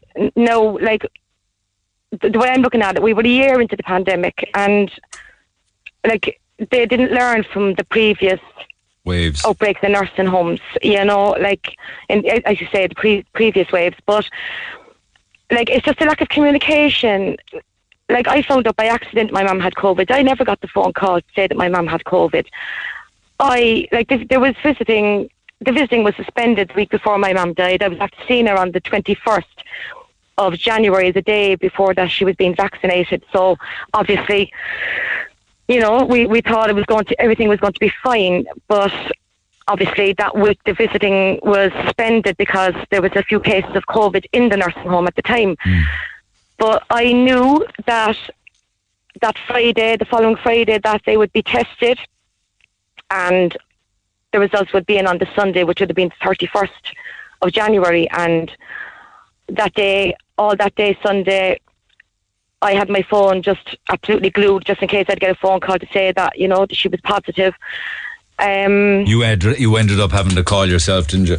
I did. I rang myself. We'd say it could have been 6:30-ish that Sunday evening, and I was just inquiring in general because I presumed, because I got no phone call, that she was she was fine, you know. So I rang just inquiring, and there was a stranger came on the phone, and I just said, I'm inquiring about my mum, Kathleen Thompson. I said, you know, just how is she doing? Because I haven't seen her all week. Did she get her results and stuff? Yeah. Yeah, and his response to me was, she's had a very bad night, she's on oxygen. So first of all, I actually thought he was talking about that he got her mixed up, that he was talking about somebody else. So I said, no, I'm ringing about Kathleen Thompson. And he said, yeah. And I said, what do you mean she's on oxygen? And what do you mean? Oh, she has COVID. And that was how I found out she had COVID. And obviously in a state of panic, I was asking him to get me somebody to speak to, get me a nurse, get me somebody to speak to. I need to find out what way she is. And all I got back was, we're very busy because 49 out of 50 residents are positive. Ring back in the morning. 49 out of 50. I never heard that number before. That's what I was told on the phone. Yeah, 49 out of 50 were seemingly positive. So ring back the following morning. So obviously, after a sleepless night, and contacted the rest of the family, my brothers, my sister, told them what was happening, and we'll have to wait till the following morning to see. So I tried ringing all the following day, and obviously there was a stranger on reception because we found out. Did you think of going out at all or anything like that? You see, I did, Neil, but you see, at that stage, I still didn't realise how bad it was. Okay. You know, I don't know. I suppose in the back of my mind, I was hoping that it wasn't as bad as I was thinking it was, you know. But after numerous phone calls saying that the receptionist said that, look, they'll get back to you when they get a chance and whatever. So I got a phone call then that evening. That Sunday evening, about 7:45. It could have been, the first one would have been early. The first one could have been about 7ish, that kind of way, 7:15. And they said, Christine, keep your phone on. Yeah, she's not doing too well. So I said, please, can I come out? You know, I need to be with her.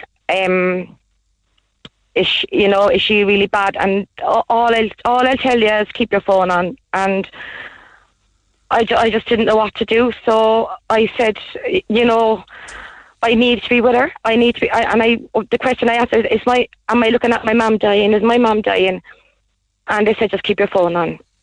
And that was it. So obviously in a panic, I rang the rest of the family. And with that, my brother and his wife came into me. John and Mary, they drove into me from Whitechurch. And obviously we were all in a state. I was after ringing my other brother and my sister as well to, you know, tell them what was going on. So then I got the second phone call while my brother and his wife were there saying, you need to come out. So I said, panicked. So just trying to gather stuff together, you know, get my daughter looked after by the husband, you know, before we'd go out the door. And as I was upstairs telling my husband what was happening, my phone rang again. And my sister-in-law picked it up. And I could just hear her saying, okay. So I ran down the stairs. I was saying, who was that? And she said, they said, bring an umbrella. Right. And bring an umbrella? Yeah. So now the same night, Neil, it was actually storm conditions. It was just torrential wind and rain. And so even when we got out there, we drove out there. I rang my sister. She was getting her family together to follow us out. My other brother, we collected him on the way. But when we got out there first, and I ran up to the front door, and I was expecting somebody to come out and meet me because we were after getting the phone call to actually come out. But the people that came to the front door didn't even know why we were there. Like, they were looking at each other saying, who are these people? And you know, I was trying to explain to him, I got the phone call, my mum isn't well, Kathleen Thompson, we need to be with her. And they were talking among themselves for a couple of minutes, and then this other person came out and said, go around the back. So we were looking, and I said, go around the back. And he said, yeah, go around the back. And he pointed to the gates, go around the back. So we went around the back, and all we could see was just all the windows in all the rooms down the back of the nursing home, with all the blinds were pulled. There was no lights. We were standing in the dark for a good 10 minutes. Nobody came out to meet us. So my brother had to go back out the front. Okay, so this stage now you're waiting At least quarter of an We didn't know hour. where my mum. We didn't know where my mum In the was. pouring rain, all the curtains Yeah. are pulled. Yeah. You're under And umbrellas. Yeah. we didn't even know which room she was in. I was trying to remember looking in, trying to look through the sides of the windows. Yeah. You know, through the blinds to see could we see her. You know, we didn't know. But my brother went around the front and got into, you know, said to somebody in reception, you know, we're out the back. What's going on? You know, is somebody coming out? So this person came out to meet us, and after that, and all he said was, "I'm sorry." And my other brother asked him, "Please let Christine in. Please let her in. Just one person." And he just said, "No, I can't," and locked the door. And then he opened the curtains in the room, and my mum then was just laying in the bed, and that was it for 2 hours. We were just outside on our own, and nobody went into the room to her. Nobody even checked on her, and I kept asking my family, why is nobody going in? Why is nobody checking on her? Why? And I could see her trying to lick her lips as if she was thirsty, and there was nobody went near her. There was one person came down the corridor twice, stood outside her door, looked at us through the window and walked back up the corridor, never entered her room, never looked at her. And we were left there for over 2 hours to watch her dying. And when she did eventually pass away, that we could barely make out, we had to go, my brother had to go back around the front again to contact someone because there was nobody there with her, you know, to check. You were so near, but yet so far. It was horrific, Neil. Horrific. In the torrential rain, so you probably couldn't even see properly through the glass anyway. You know, like, I could see her, but I was trying to concentrate on her breathing. I was trying to concentrate on how long, you know, was she getting slower? And we could make it out towards the end as she was. And eventually I just said, I think she's gone. And we were standing there for a few minutes and we said, we think she's gone, yeah. So my brother went out and contacted somebody in reception. So the director of nursing went down to the room, checked her, pulled the curtains and more or less just put her hand up and kind of nodded, yeah, she's gone, whatever. And we stayed with her for about another, well, outside the window for another, we say it could have been another 10, 15 minutes, that kind of way. Then we went around the front before we went home to, you know, to find out what happens next. You know, what do we do now? What happens next? So we were talking to the director of nursing for another while. But my brother then, John, he went back around the back because he said he was after leaving the umbrella below. But he went back down and he stayed outside the window with her for another. He said it could have been 10 minutes, and still nobody went into her. She was still on her own, with the curtain still pulled back, and she's still lying there on her own, dead. So that's the image that is just going to haunt me and the rest of my family for the rest of our lives. And this is only one story, Neil. I mean, there's other families that, like Pat's story, you heard Pat's story. Like, I know of other families that they just got the phone call that their loved one was after dying and never got any more, and closed coffin and met him at the church. You know, I mean, nothing. Your mum's would have been, Kathleen's would have been a closed coffin, would it? Yeah. I mean, it's horrific hearing you. I can just feel your pain. It's a year on, Neil, and it's not getting any easier. That's why we need an inquiry to what went on. You know, you couldn't be in the room.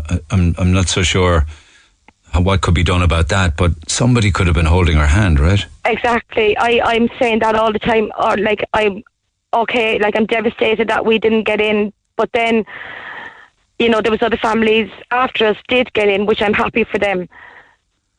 But why were we different? You know, and why weren't one of us allowed in when other families I know were allowed a bit of time? You know, it's just, everything just seemed, as Pat said a while ago, it was like chaos. You know, it just wasn't managed properly, and especially with no compassion as well. You know, under the circumstances. There's not a whole lot of compassion in a response like bring an umbrella now, is there? No, because that's the whole thing of bringing the umbrella, is that they knew where we were going to be standing. You know, that we weren't going to be allowed in, that they knew the conditions that night, and they knew that we were going to be standing outside the window, so they had no intention of leaving at least one of us in. But what I keep saying is, even if there was one person, member of staff, went in and held her hand, even if it was only for 5 minutes, just to let her know that there was somebody there, but there wasn't, and that's the killer. That's the killer. It's just horrific. Looking at a beautiful photograph of her, actually, Kathleen, and you're outside the window with Sarah, and your mum is smiling out at you. You're laughing. Yeah, back, that's it. She was always smiling. She was always happy. She just didn't deserve the end she did get. You know, she loved company. She loved people around her, and you see, that's the hardest thing for us to cope with. That is that she, for somebody who loved people around her, she just died alone. You know, she did. But for you as family, outside the glass in the pouring rain, and your mother taking less and less breaths and eventually none at all, it's just heartbreaking.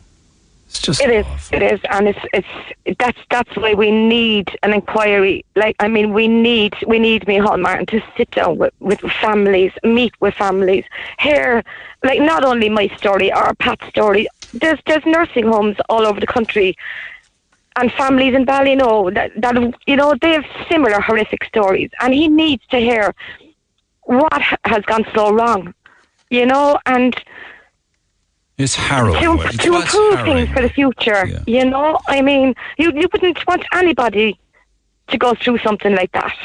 Like a staff member, just to be there, you know. You're outside the glass. That's harrowing enough, but that somebody would be there as we take our last breath and leave our life. Exactly, you know? Exactly, and that's all we wanted at the end. When we refused to be allowed in, I know. You know, I could have kicked and screamed, but you know, it was shock took over as well, because everything happened so fast, and it was afterwards I was thinking, why didn't I fight more? Why didn't I you did scream? Why didn't I?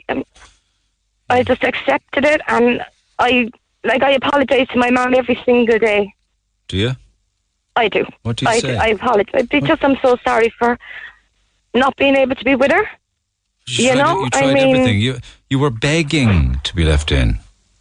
You did everything. I know, but it doesn't make it any easier, Neil. It really doesn't. But she knows that. I mean, she knows you did everything you could. I mean, you were hours outside the window. Hours. I know, but it's just that we need some answers, because, as I said, like, my mum's last week is a blank. We know nothing. I don't know. I know she was moved, and I don't know what condition she was in when she was being moved. Was she sick? Was she upset? Was she in pain? We know nothing about her last week. And was that around the time when she may have been spending time in the day room? Yeah. You see, because I presumed that she was being kept in her room, isolated, because she was negative. She tested negative the week before, so I presumed that she was, with the COVID being in the nursing home, that she was being kept in her room. But then I found out that she was moved at least twice. So these are questions. Why was she moved if she was negative? That's fundamental. That's fundamental to answering your questions, you know? Yeah. Or at least to giving you some peace of mind. You'll never get total peace of mind. And I suppose really you got to try and think of her life and the happiness that she brought you and everything. But like, somebody's passing is important, and you were denied that. So questions, you're right to be looking for questions to be answered. Absolutely. Exactly. And why I wasn't contacted, I wasn't told she had COVID in the first place. You know, I mean, like, I got an email the night after she died saying that they'll keep me updated on her well-being. Like she was after dying. You know, I mean, on her well-being, and the type of email you'd send somebody if their loved one was alive. Yeah, it was like sent like to all the families, I'd say, you know. But I was one of the families, but you know, saying but it never even bothered to check that, you know. God, Kathleen Thompson passed away the day before, like, you know, but take her out of the, you know, the emails, the system to the families. But like, I still got it, and I mean, my mum was after dying the night before, and closed coffins were very, very, very sad, weren't they? Because there was also that element of kind of denial, wasn't there? Sure, like, how do I know my mum is in there? I haven't seen her. This is it. You know? I'm questioning, and I know there's other families questioning as well. And I know now people might say, look, you do know it's your mum, but I do question if that's my mum down there, because I've never seen her in the coffin. The strangers that were looking after her in the week or whatever, a day or two, when she was ill, didn't know my mum. They didn't know her by name because they were all agency staff. Well, you know, they're your thoughts and they're your worries, and they're exclusive to you. So don't feel bad about it. It's sad that you feel that way, but, you know, I've first spoken with others who have as well, as in there was no sense of closure. There was a closed coffin, but that isn't a sense of closure. They just think there was no proper goodbye after. No, you know? We don't even know what she was dressed in or nothing. I know. It's awful, but yeah, as I said, if we can just get the inquiry and try and get some answers and make sense, there's never going to be sense made of it, but not just for us, but for all the other families that are suffering around the country with their experiences in their nursing homes. You know. Okay, well listen, it just doesn't need to happen again. Thanks for chatting. I hope it wasn't too difficult for you reliving it, but I do appreciate you coming on air, you and all of the family, and our thoughts are with you and the lovely Kathleen Thompson, R.I.P. Okay. All right. Thanks, Neil. Thank you. Cheers. Take care, Christine. All the best. Bye-bye. Back after the break. Text 0868 104 106. Thank you for making the Neil Prendeville Show the most listened to talk show in Cork. Again. Cork's Red FM. And you can get in touch by email as well to Neil at redfm.ie. Sharon, good morning. How are you? I'm good. You know, over the last couple of years, a lot of confusion in different aspects. Amongst them, the confusions in nursing homes was mixing up residents, right? And that was the case with your dad, I think. That's right, yeah. My dad, he was in a nursing home. He died from COVID in November 20 during the second pandemic. And the second wave, yeah. He'd been in there close on a year at that stage, but was he trying to come home? He just wanted to come home. He wanted to come home, yeah. He was crying all the time to come home. No, we couldn't take him out because the nursing home was in lockdown since March when the first wave came. Was he long term there, or was he just in for he was long term, 87-year-old John, yeah. Were you with him when he passed? No, there was nobody with him when he passed, no. You mean nobody physically in the room at all? No, nobody in the room at all with him, no.